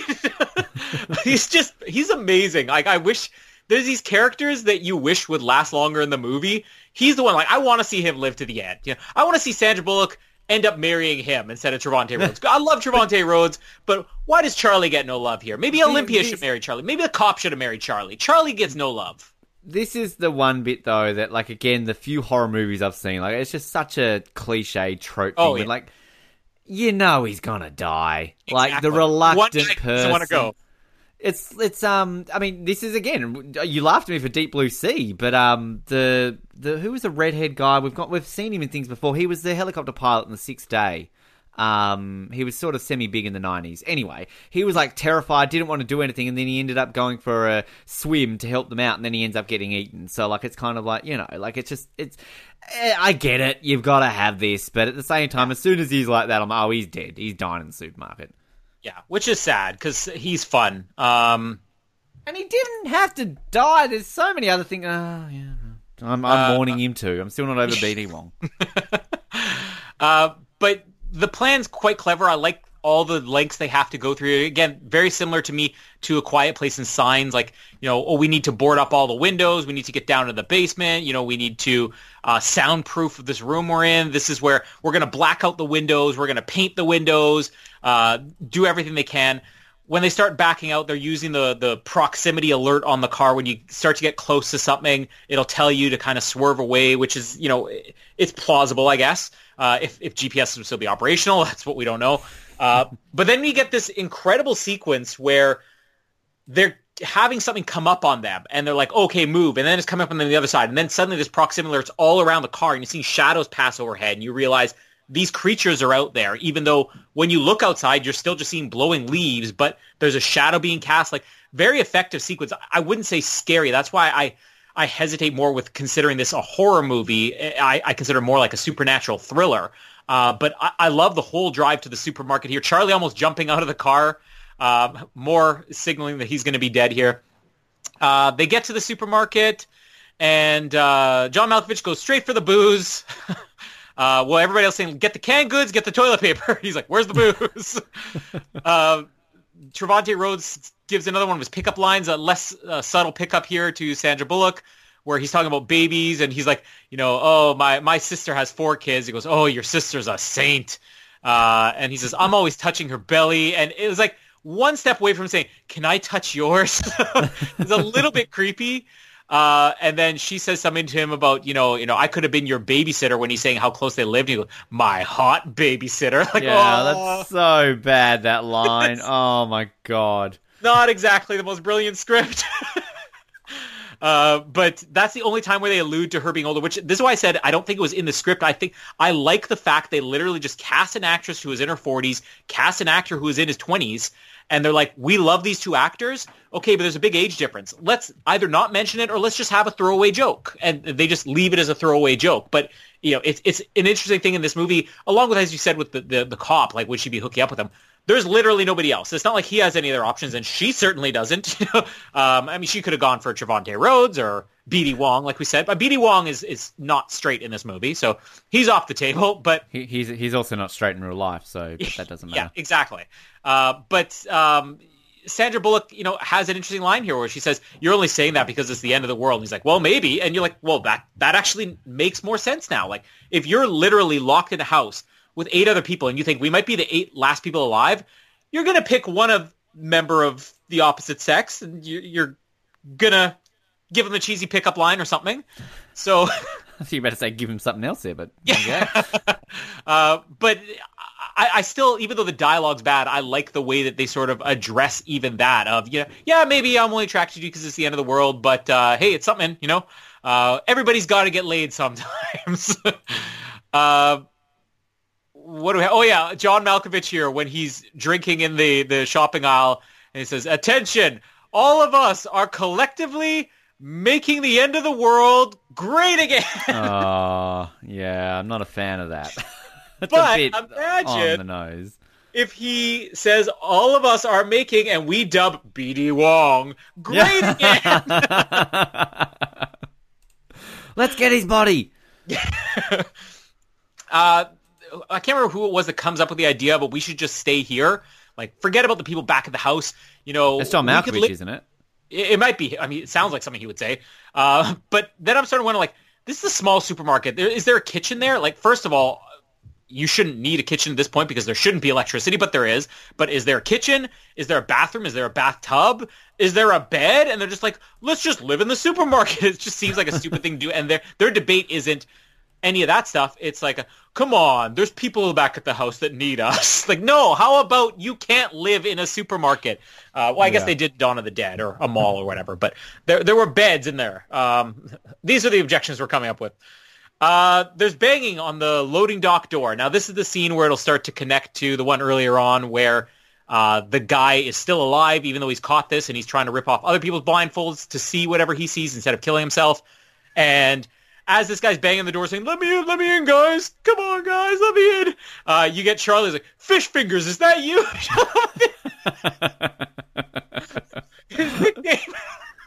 His nickname, Fish Fingers. Because he works in the seafood section. Do you get it, everyone? So clever. I so wanted Charlie, Fish Fingers, is that you? They're like, grocery bagger? You're alive, grocery bagger. Produce stacker. You made it too. Bun sniffer. That's the guy who works in the bakery. Tampon rag. He works in the pharmacy. Like, just his name is Fish Fingers. Like, when you were at work, did I identify you by your position? Like, I don't think that's a thing. Yeah, shit worker. That's where I get, Slacker. There's Ben. Yes, well, you did have that nickname for your work ethic. Did. But, do. Still do. But he's trying to get in, and this is when you realize there's something wrong as they start to open the door.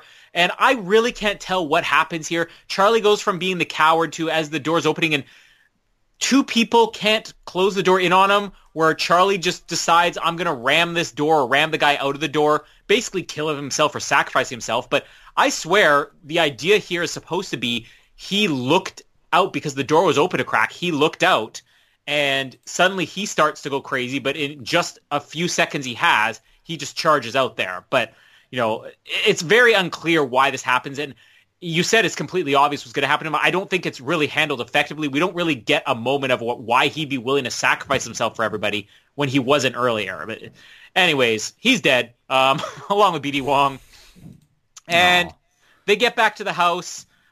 We should mention Sandra Bullock found birds in there that will eventually be in a box, but right now it is bird cage, bird box, slightly catchier title, I guess. The Birdcage is a better movie, would you say, or do we like the Birdcage? I didn't care for it, but Sorry. could it still have been called Fish Fingers? I think it would have been better. I would have seen it more likely a couple of years ago. Oh, a movie called Fishman. Yeah, all right, I'm down. Sandra I'll watch Bullock. it. The end of the world. Fish Fingers. But the birds go crazy. Charlie's gone. When they get back to the house, where's Charlie? And then John Malkovich, I didn't even write down his line. It was something about one less mouth to feed or something. What was it? Sure, that one. Let's see. He gives an very John Malkovich. He gives another insensitive comment because he has a one-note character. Sandra Bullock and him have a conversation where he basically explains that he's a terrible person. He says, to call me a creep would be, or his first wife said, to call me a creep would be an affront to creeps everywhere. And my second wife said she no longer feared going to hell because it couldn't have possibly been worse than being married to me. And then he's like, and then my third wife, she was nice. you killed her, and then just leaves it at that. A little bit weird. One other person shows up at the house. Let's quickly cover this guy here because this will be important. The guy shows up at the house, so he's basically pleading like Olympia was. Olympia lets him in because she's an idiot. She's like, I was him once too. I was the one banging on the door. Olympia kills them all. Stupid Olympia. Bloody He's Australians. completely sane, but this is, again, connecting the dots of not everybody's killing themselves. This guy is a little bit too sane, I think, for it to be plausible and him be infected with the same as everything else. He's saying he escaped from a mental institution, I think, is what they're talking about. John Malkovich is going to send him back out with the gun. Jackie Weaver gets her one moment in the movie where she hits him over the head. John Malkovich is thrown in the garage. He's going to have to live there. Everybody goes into labor at the same time. Convenient. And as they're giving birth, crazy guy here who was just let in the door by Olympia puts on some record with, I think it's supposed to be soothing music because everybody's going into labor. And he goes crazy. He starts killing people. Let me cover a couple of things I missed in there too for the flash forward stuff.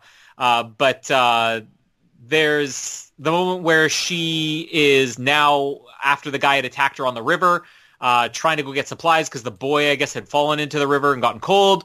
She finds some type of cabin or barracks or something. Something pulls on the rope. The kid got out. She has a moment where she literally is shooting the breeze, which I thought was very clever.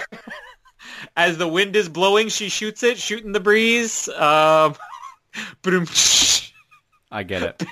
I mean, you expect me to laugh, but, shooting the breeze. Oh, I get it, shooting the breeze! Now that you say it for the fourth time, there it is. Birds in a box. A bird in a box, yo. BD Wong. BD Wong in a box.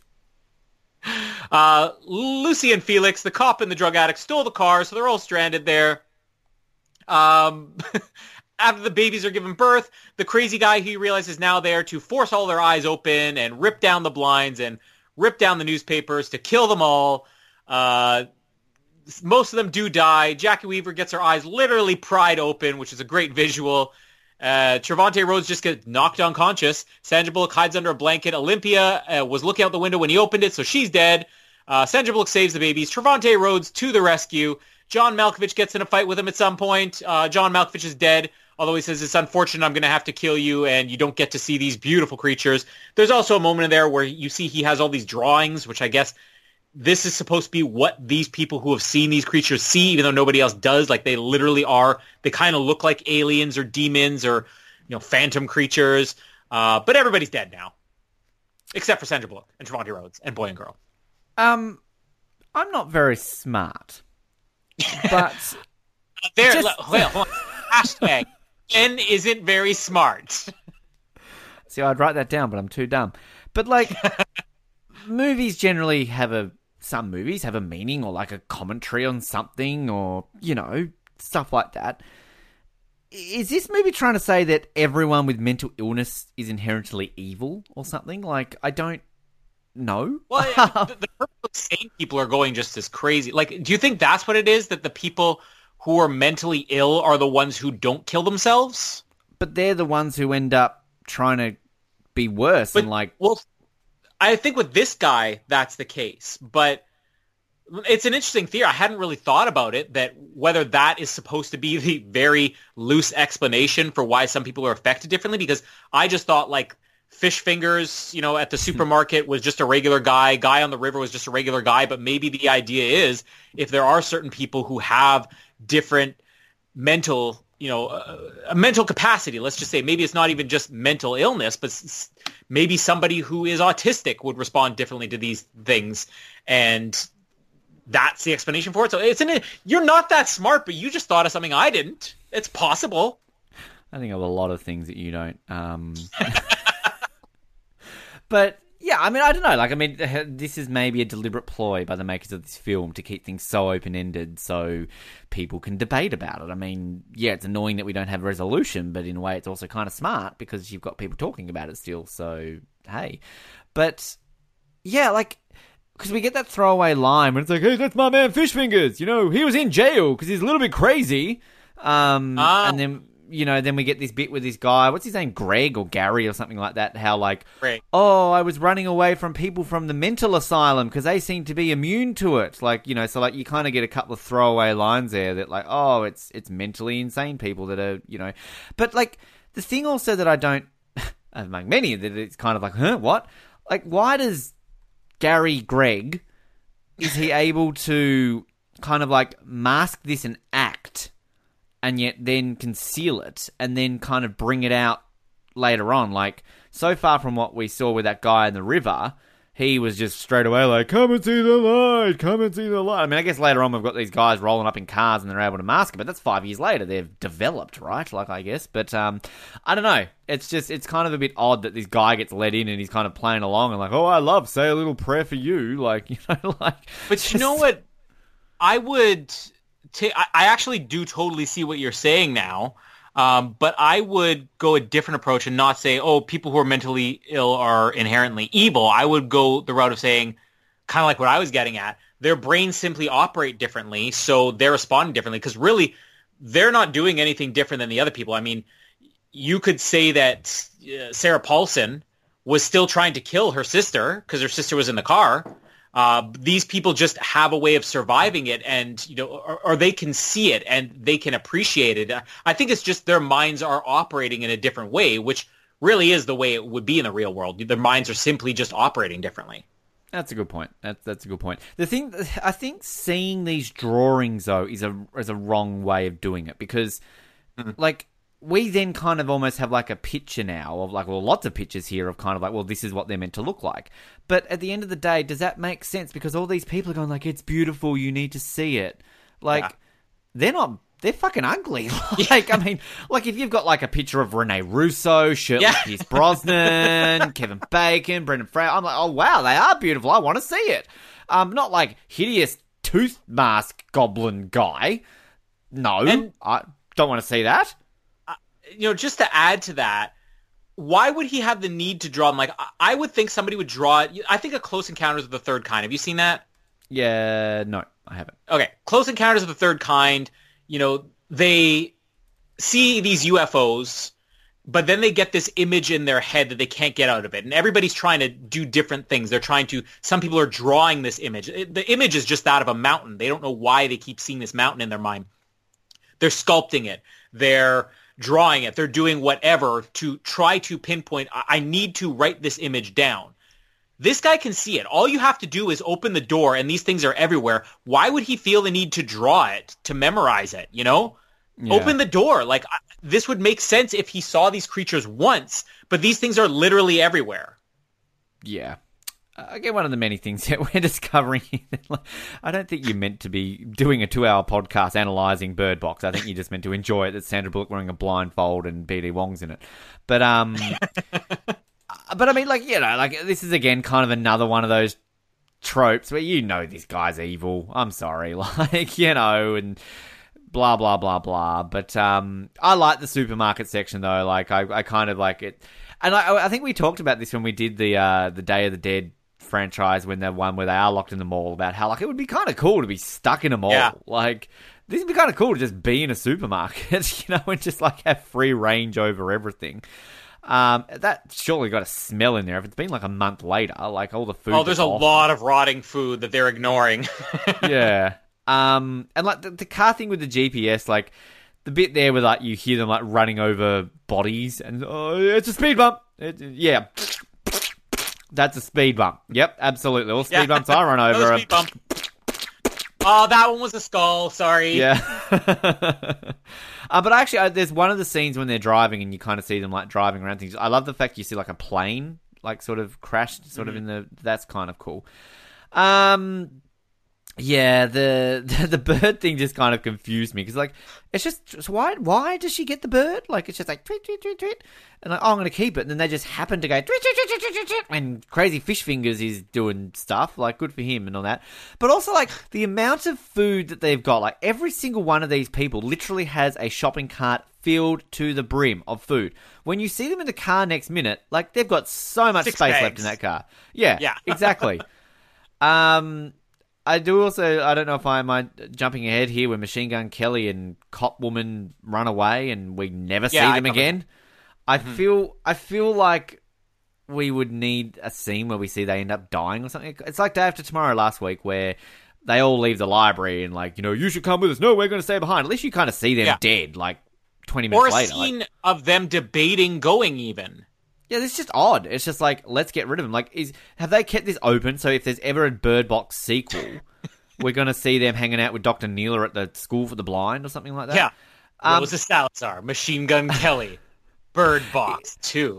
In one of the bits where, like, it's in the future and she's, like, in that compound getting food, like, the blinds, like you mentioned before about there's gaps in the blinds. There's one of these houses she goes to, all the freaking, like, there's so many gaps in the blind section. And, like, I don't get the tension bit here where, like, she goes in there and a little girl gets out of the boat and it's all like, and then she's like, I told you not to leave the boat. Like, what's the point of that scene? Like, this little, is this meant to be because she's not really her daughter? Like, she's not going to listen to her as much or something like that? Like, I think I do. In part, the other part I think was just for the cheap scare of, oh, something's pulling on the rope, and then it turns out to just be the kid. And she's shooting the breeze. I do actually kind of like the whole rope thing, though, the way she's got, like, that rope and it kind of, moves. Yeah. That's clever. Even though, again, logically, it doesn't make a lot of sense with some of it. But I think also, too, the argument could be made, like, you're going to adapt to these. Like, 5 years have passed. It's like, if you go blind right now, if you went blind tomorrow, your other senses adapt to being blind. So you're going to hear things differently. You're going to touch, like, you adapt to that. So this is where I kind of feel like, in some weird way, where it's kind of silly to see her with a blindfold, putting her hands out, like, you moving a rope and all this kind of stuff. Like, oh, how the hell does she see that? How the hell does she navigate on the water? It has been 5 years of her basically having to go outside with a blindfold on. So she's adapted. She's gotten used to it. You're going to be, senses a bit differently. So weird Ben defending something. But, yeah, I don't really have much else to add. When What's-His-Face puts the birds in the freezer, sure.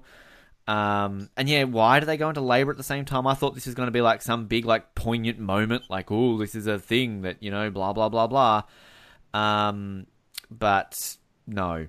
And bye-bye, esteemed Australian actress, Olivia, whoever you are. I've got your name already. Olivia, whatever you are. Danielle McDonald. That's it. McDonald's. There's also a moment, I can't remember where it was in the movie, too, where I think Sandra Bullock and Trevante Rhodes are the one having this conversation where he's talking about, oh, don't worry, we have the birds or whatever. And she mentions, oh, Gary knew about the birds and he put them in the freezer. Like, this isn't just her going to the supermarket and she's like, oh, a bird. Like, apparently everybody in the world knows that the birds are stirred up by these things. But I'm sorry, if I had a bird in a cage in the house and I sneezed really loud, I bet you that bird's still going... But it does, because, like, I've had birds too, and these fucking birds, they're mental. Like, birds just go off over everything. Mm-hmm. Yeah, but everybody knows. This is like a month later, and they've done enough science to understand that birds can detect these things. The entire how would the blind colony know? They're not affected by these things anyways. How would they be like, oh, you know what, the birds are going crazy again. To them, nothing happened. Yeah. They don't see anything. They don't even know if anybody else is dying. It's a school of blind people. We'll get to that on the end. But in the middle of nowhere. Yeah, exactly. On the river. But we finally catch up now, 5 years later, where she's now training the kids with blindfolds and noises. Okay, follow the noise. Like you said, they've spent 5 years doing this. These kids have spent 5 years getting used to this. And that's one of the things I love about A Quiet Place is that they went to the trouble of showing, you have to teach kids how to do this, even though I actually think this is one case where it's a little bit more believable just because it's easier to walk blind than to not make any noise at all. They are going to another person's house, which every time this movie they go into a new environment and they're not covering their noses, I'm like, how many dead bodies are there in this house? How much rotting food, like you said? Power has been out for who knows how long. They're just raiding the neighborhood 5 years later, and they're all excited because there's a Pop-Tart, but how many moldy, bags of meat are there? Milk jugs in the fridge? Like, this whole place would just stink so bad. But everybody eats perishable goods, apparently. I love with the Pop-Tarts, too, where they give these to the kids. And, like, kids, this is what strawberry tastes like. Which, No. at first, on the surface, you're like, okay, that's kind of cool. They're living in a world where maybe they wouldn't know what strawberries taste like. But then you're like, this is a Pop-Tart. That's not Doesn't taste like anything. Yeah. And, like, was there no strawberry jam at the supermarket you guys got? Like, if you're picking cupboards clean, that's a non-perishable good. You know, it's a sealed container. But still, there's good things for every bad thing there is in this movie. While they're out going around looking at the houses, you hear that there's cars on the street. You can actually see that they're driving around as if they're not blindfolded. So somebody's in the neighborhood 5 years later. The radio finally comes on. There's a guy, I can't remember what they said his name was. Rick, was it Rick, I think? He says they have a compound. Now, this is also like expository dialogue happening very quickly. He's like, hello, who is this? My name's Rick. I have a compound. You got to follow the river. You're going to follow the river. You're going to listen for the birds. You're going to go over the rapids and you're going to find us. All right, bye. Like, it's very quick. And I understand them not sure. This is where the line came up about, you know, we should trust him. You know, he knows about the birds. It's like, well, Gary knew about the birds and he put them in the freezer. Which is a very valid point. Like, Trevante Rhodes, for a guy who's survived for 5 years, seems way too trusting of just the guy on the radio, considering they know now that people can be completely sane and not kill themselves, but just trying to make other people see this. They make the plan that they should be getting away. I guess they haven't decided on the plan yet. They're debating about it. As the car comes back, you know, we get an altercation here where people come out of the car and they actually, again, want to rip off their blindfolds. Trevante Rhodes basically says, you know, take the boat and go. He stays behind. He fires a couple of shots. He actually shoots 3 of the people, even though he's blindfolded. And then not the breeze. Not the breeze. But something that really, I could see where they were going with this is Sandra Bullock is rushing away, you know, to get the kids away.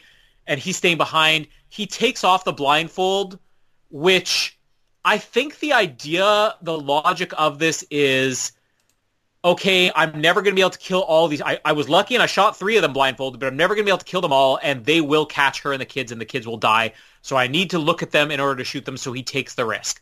But if he gets infected with this, he's then going to kill Sandra Bullock and the kids too. So It doesn't really match up why he would take this risk. Although I guess he immediately kills himself before anything had happened. So maybe that does show you have at least a few seconds. So if we go back to Charlie looking out the crack in the door, maybe that's what he was doing. He just had a few seconds before he went completely nuts and, you know, he killed fish fingers. But when she gets back to the house, you know, all the other people are dead because Trevante Rhodes is able to kill them.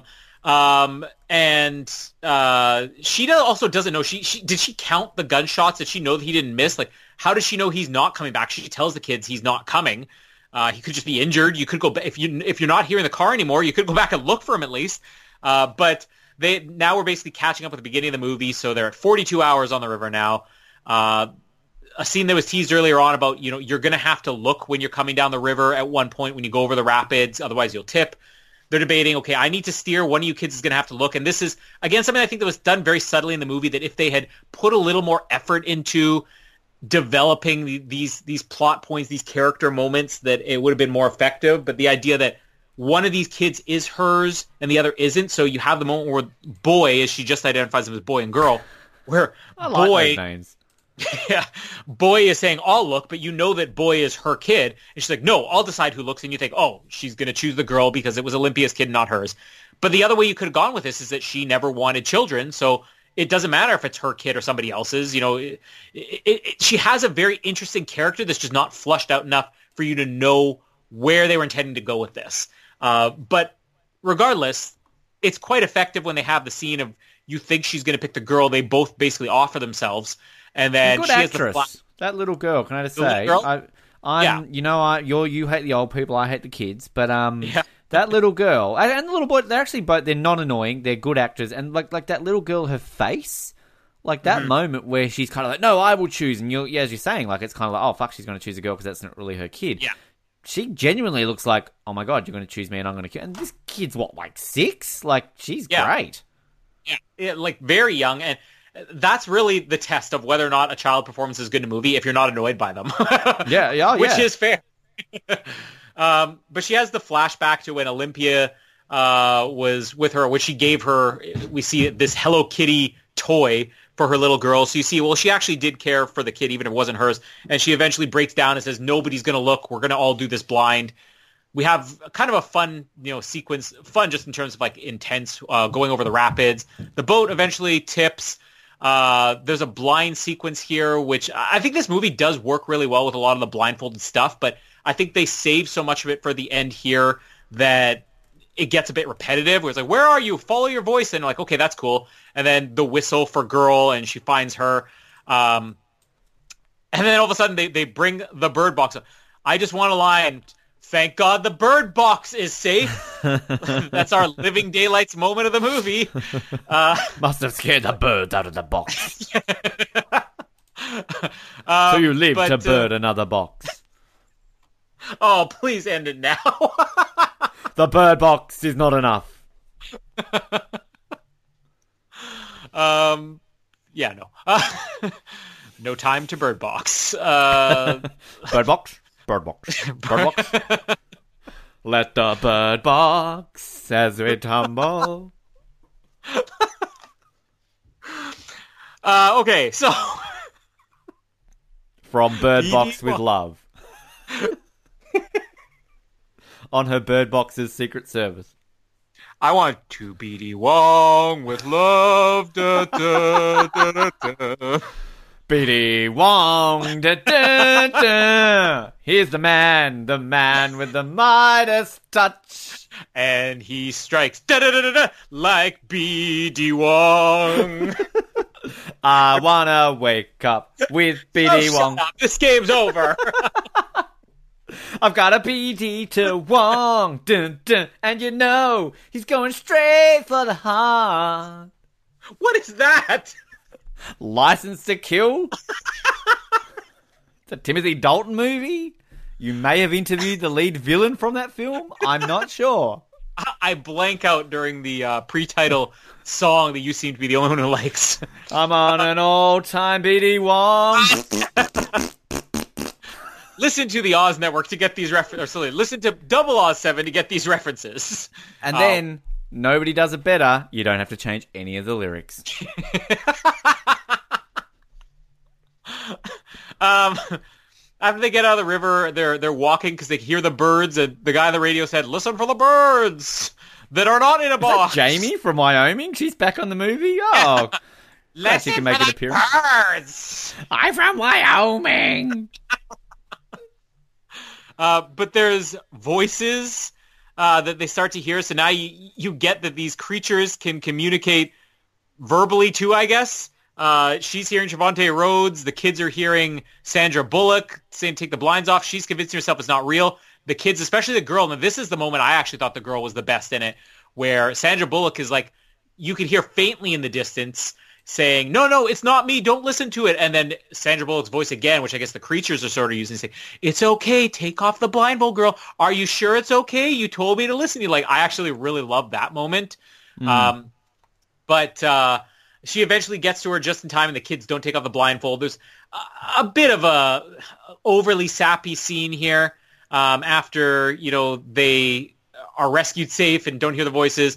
And then the movie just sort of peters out. And this is what I was saying, like, I don't think the climax is the best, because we haven't really had any action scenes in this movie. It's been mostly suspense with the creatures. And I think the combination of, we had this cool action scene in the rapids, followed by a suspense scene with the creatures where they're just standing in the woods. So it's not like you can interact with things like the GPS on the car, or, an actual human who's possessed by this or whatever.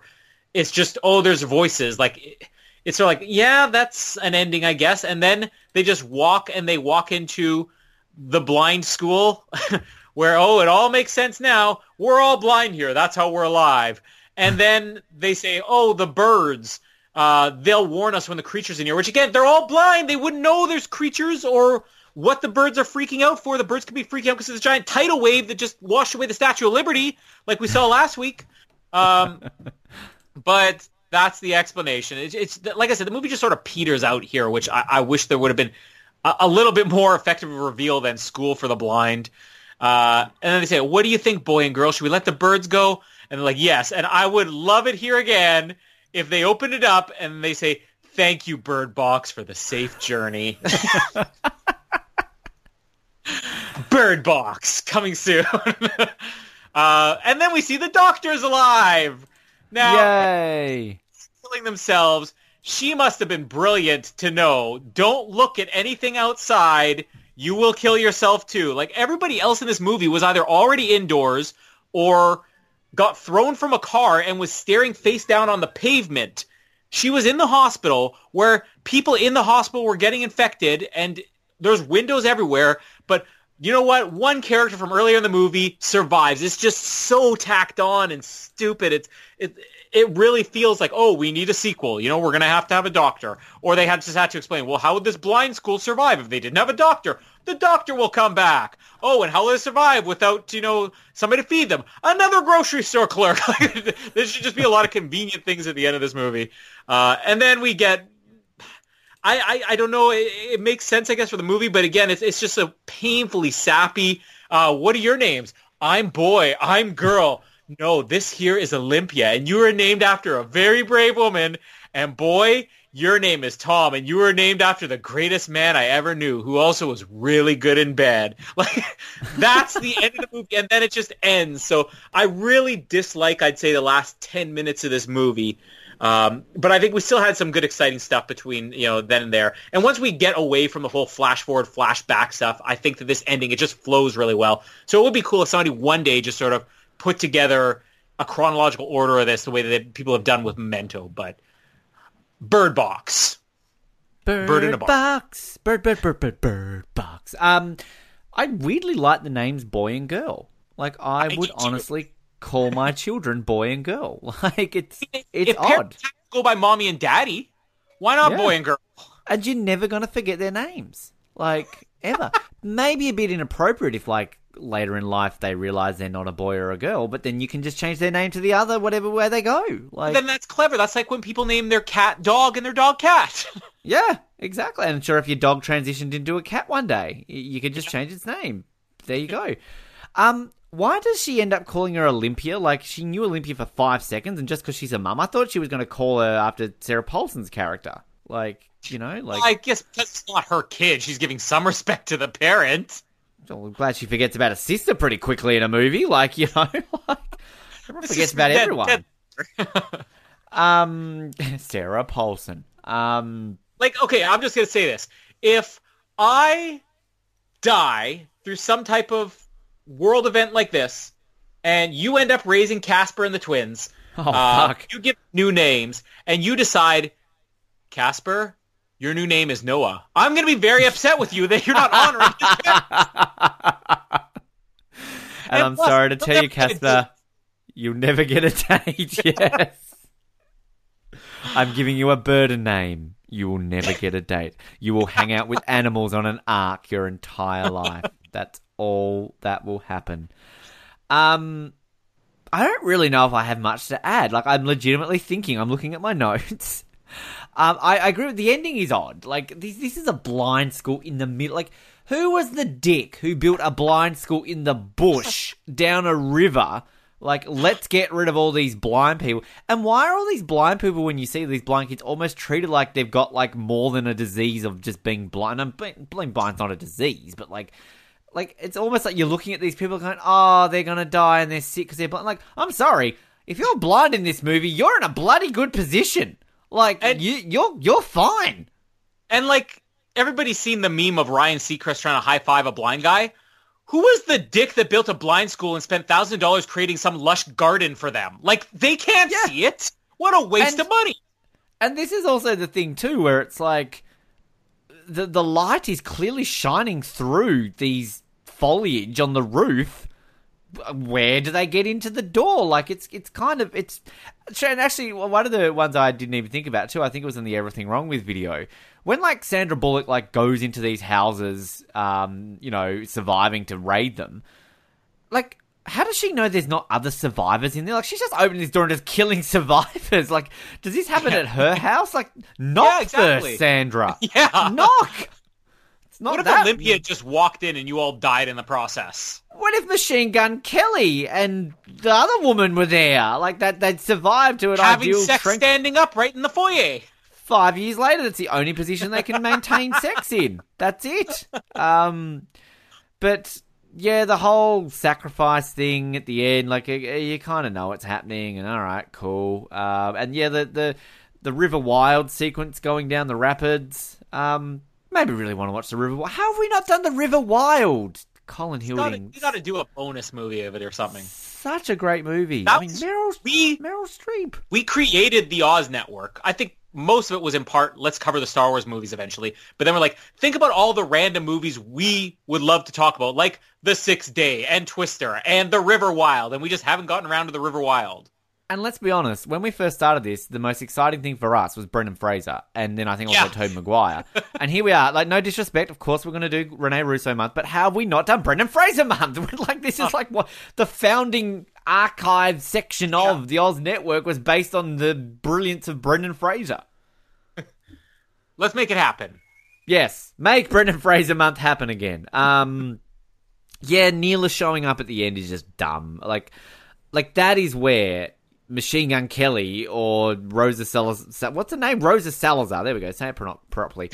They need to show up. If we... Thank you. I've been practicing. Now say Malkovich.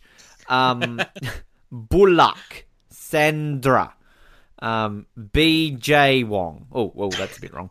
Trevante. Colin.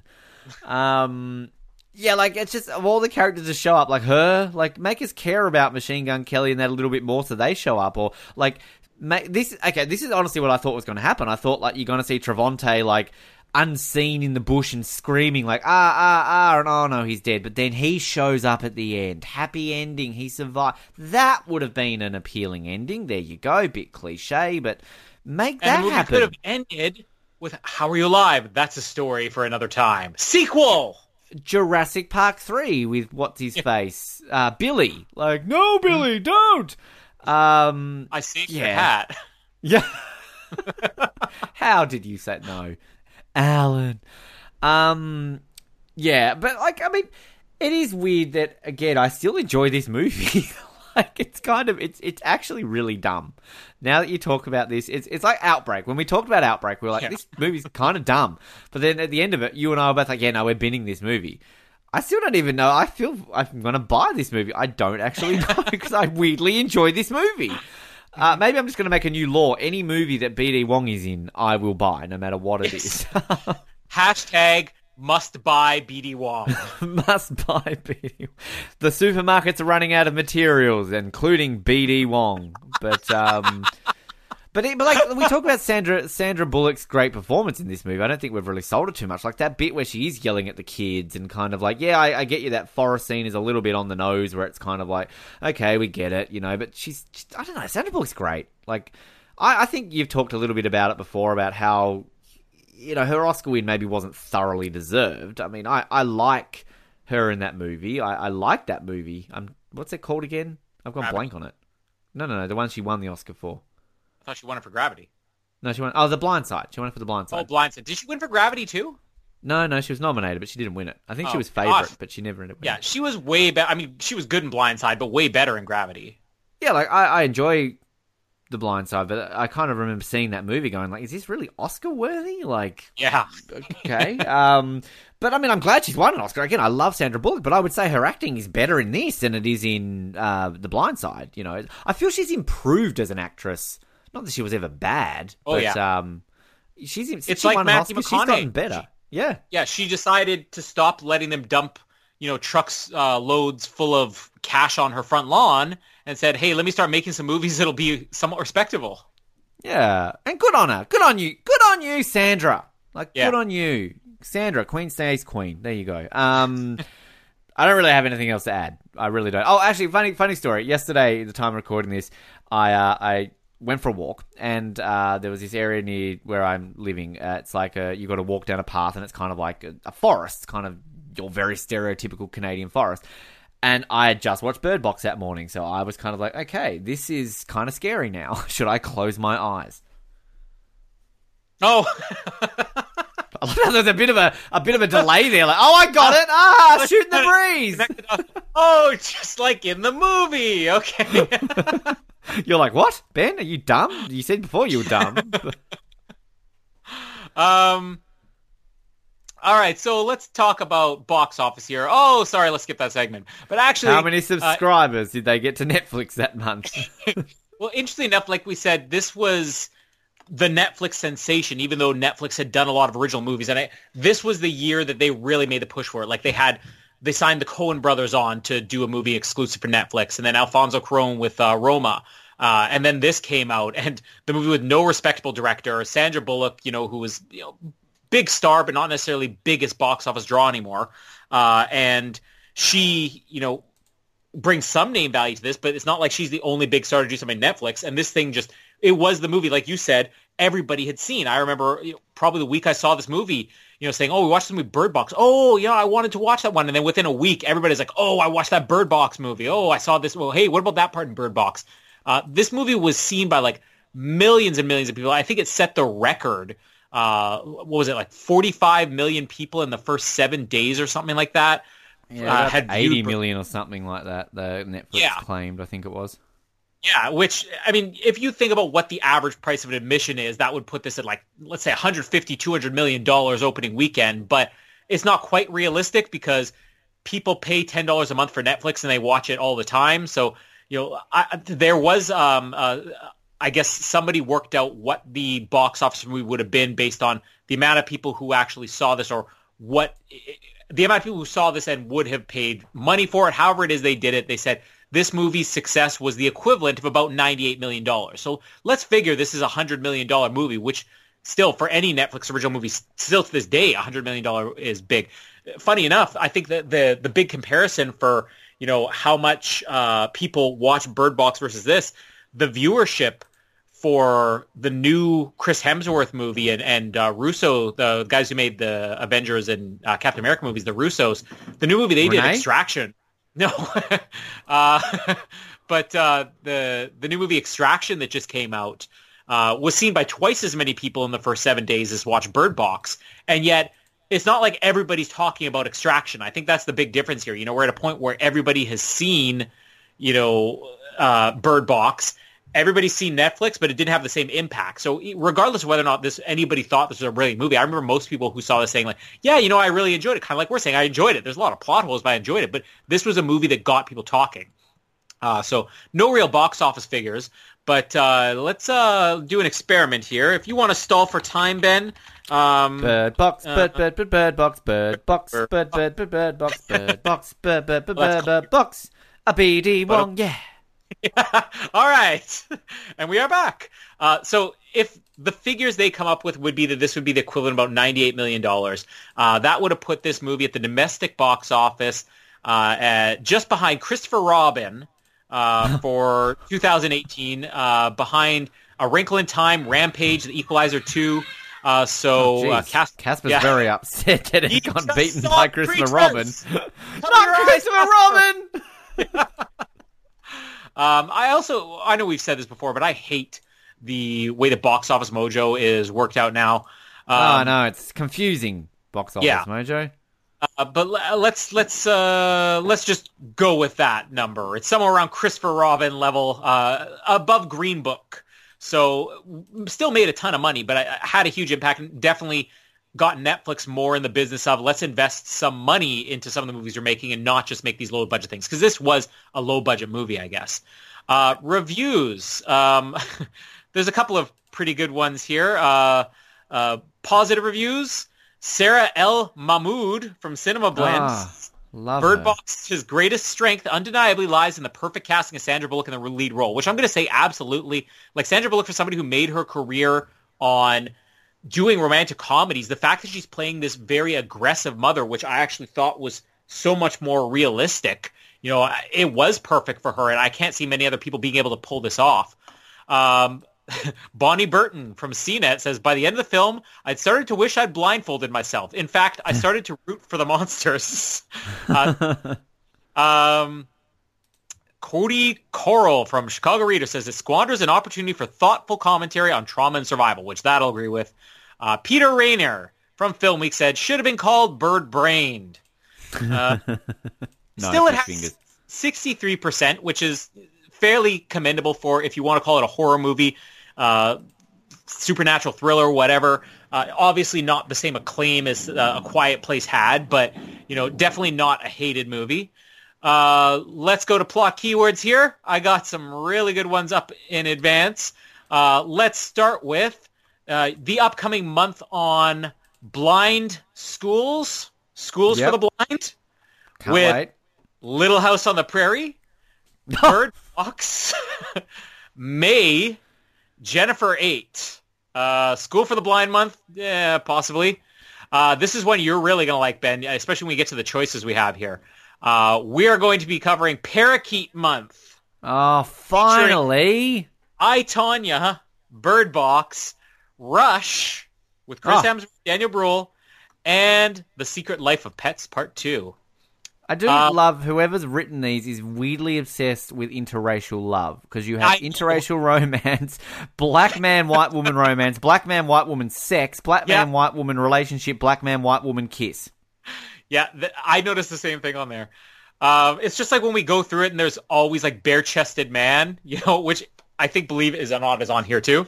It is. I was going to call you Noah. Noah! Come on. Can we please do Walk-in Refrigerator Month?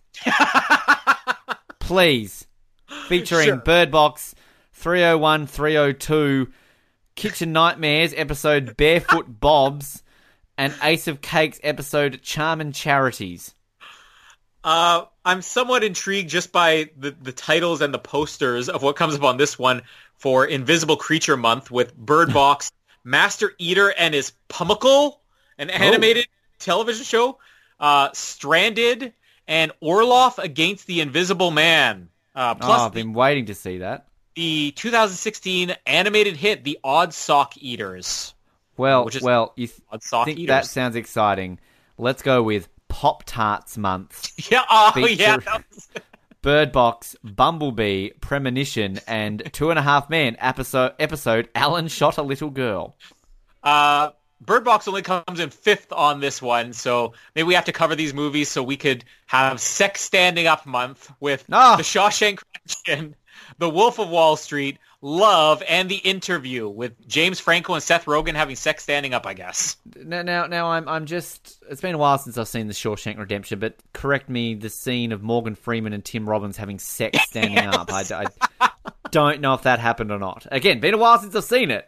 But I do distinctly remember the Wolf of Wall Street scene of Leonardo DiCaprio and Matthew McConaughey having sex standing up. Oh, I thought it was going to be with, not Seth Rogen, the other dude. What's his name? Jonah Hill? Jonah Hill, thank you. I was finally wondering when those two were going to get together. The third one on this list, which clearly shows two women sticking their tongues down each other's throats, Love. Finally, a movie we can cover in a month where Ben will not be mistaken when he thinks that it's a lesbian couple. Oh, Murphy is an American living in Paris who enters a highly sexually and emotionally charged relationship with the unstable Electra. Can we watch this movie? I'm down. Rated R18. Unaware of the effect it will have standing up on their relationship, they invite their pretty neighbor into their bed standing up. I'm telling you what, this is a movie it's about time you watched some better porn than what we saw in Zardoz on 007. I think we need to watch Love. This looks good. Just want to say Skyfall is on Sex Standing Up Month. So maybe it's number 7. Yeah, when Judy and Bond caught up, that's it. Do me, Bond. Standing up. I'll slap you if you don't. You teased whether you might buy this movie. What's funny? I would say I would have bought this movie if it wasn't for the fact that I think that all these flash forward things really are killed on a second viewing. So I would dump this down to a rent, but I would give this a very solid rent. Are you hanging on the rent or the buy at this point, or are you going to bin it like Outbreak? I'm not bidding it. No, I'm actually going to buy it. I didn't expect to like this movie. I kind of thought this is going to be like a middle of the road movie, but I weirdly like it. I actually weirdly would watch this again. It's not the greatest thing I've ever seen. It's got a lot of problems with it, but it's got enough entertainment that I would enjoy it. And plus, on the Oz Network, this is now the third BD Wong movie we've covered, and I've bought all three of them. So I'm on a good track record with BD Wong. So I'm keeping this 100%. Like, I think we mentioned on 007 Now, download, that when we did Zardoz, although I don't think it's actually been released yet, so spoiler alert if you haven't listened to it in the future. Wait, hang on. Recording now. It hasn't been released, but I should really edit this out, but no one cares. But the point is... Just listen to 007. That is our one plug of the episode, as we've said 5 times. We said in that episode that we're going to create a new category of, like, you know, buy it, rent it, bin it, Zardoz it, where we just go, what the fuck is this movie? I mean, I feel like we almost need a BD Wong it. But no, I'm buying it. In all seriousness, buying it. All right. We have 1 week left to the end of the world, and I think this is going to be the most fun we're going to have. Where would you rate this? Quickly, in the 3 that we've done, where would this come? Let's see. I mean, Day After Tomorrow is obviously number 1. I think this is obviously number 2, and then Outbreak is obviously number 3. Yeah, I'd agree with that. Yeah, next week's going to be interesting because I think that for everything that Outbreak had going wrong... and everything the Day After Tomorrow even had going wrong, I almost feel like 2012, for those reasons, it's going to be right. Like, 'cause 2012 is one of these movies that the more absurd it gets and the more implausible it gets, the more I actually enjoy it, because it is an absolutely ridiculous movie. It is the most ridiculous end-of-the-world disaster movie I have ever seen, and yet I love this movie. I don't love it to the same extent as Day After Tomorrow, but... I enjoy this movie so much that, like, if it's on TV, I'm watching it. I'm laughing the whole time, but I'm really digging it. It's probably the last great end-of-the-world movie. And, like, it's just like Roland Emmerich after, you know, destroying the world, however many times he'd done it, he's finally like, fuck it, I'm gonna take some smack. I'm gonna just go to town and just make the most outlandish end-of-the-world movie ever. Because, like... We thought we had trouble trying to explain science, and because we're two esteemed scientists, of course, in Day After Tomorrow. This movie just puts everything out the window. Like, oh, there's a thing, an Indian guy discovers something under the ground and whatever. The rest is just LA gets destroyed, Vegas goes, a boat crashes into Mount Everest, sure. It's just literally... absolute end of the world, smack gone, just cray. And I'm with you. Like, 2012 is weirdly an absolute blast. Like, this is where I feel Roland Emmerich tried to keep this notion on with Independence Day Resurgence, and he completely forgot the tone of the first Independence Day movie and went more of a 2012 movie, and that's why Independence Day Resurgence just did not work. And then, like, you have, like, Geostorm, which kind of tries to go for this whack job crazy shit and just fucking destroys it, just terrible. So yeah, no, let's be honest, it is a bad movie, but it's a fantastic bad. This is the Batman and Robin of end of the world movies that you're gonna, if you can check your brain at the door of how dumb this movie is, you're gonna love it, and I love it. I love it too. And we got Woody Harrelson, John Cusack, Tandy Newton, Danny Glover. There's also, you always have, I think I run into this a couple of times when I mentioned, like, oh, this actor was on Alias, this actor was on Covert Affairs, but there's an actor who is in this movie who I absolutely love from just random things that I'm going to be a huge fan of. So Oliver Platt, I love Oliver Platt. And what did we say last week? John Cusack's wife. Who is she? But her. The one I'm really excited for is Chiwetel Ejiofor. Oh, yes! He's so good. Like, one of my absolute favorite actors. And I think this was like, I had seen him in one other movie prior to this, but this was like, oh, I want this guy in like every movie from now until the end of eternity. And I will, between now and next week, try to learn how to pronounce his name. Yeah. I'm still trying to learn Fukunaga. So, Chiwetel Ejiofor. Chiwetel Ejiofor. I want to go Ifanugawa. Who's that? Sheila to, what's his last name? Chiwetel Ejiofor. Chiwetel Ejiofor. Isn't that the things that were killing people in this movie? It was a bad case of Chiwetel Ejiofor.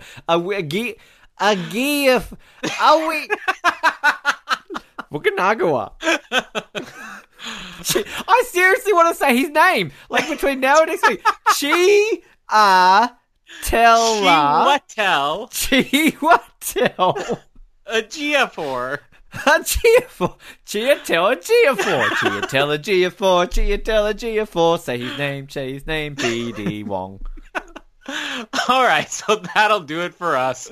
And thank you for tuning in and listen to all of our other content, like our amazing Survivor finale recap we had. Give it another listen. Oh, I can't believe that happened. It was great. Remember when Rossi and Jared and Ivan were on and it was the greatest episode ever? And remember when insert name here said that one funny thing on the episode? It was so good. Go back and listen to it, but I'm sure you already have about 10 times already. My name is up in post. My name is Colin, and BD Wong and the Hulk once had an arm wrestling contest. Whoever lost had to paint themselves green. And my name is Benawia Ejiofor, and fear of spiders is called arachnophobia. Fear of tight spaces is called claustrophobia. And fear of BD Wong is just plain logic. Thanks for downloading this episode from the Oz Network. Make sure you never miss an episode by subscribing to the podcast via Apple Podcasts, Spotify, Stitcher, Google Podcasts, or by copying our RSS feed into your preferred podcast provider. And while you're there, please drop us a rating and leave us some feedback. You can also be sure to stay up to date with all the latest episodes and happenings from the show, as well as find out how you can get involved in upcoming episodes by following our social media pages on Facebook, Twitter, and Instagram, as well as getting everything you need under one roof at theoznetwork.net. Thanks once again for listening, and we'll speak to you next time.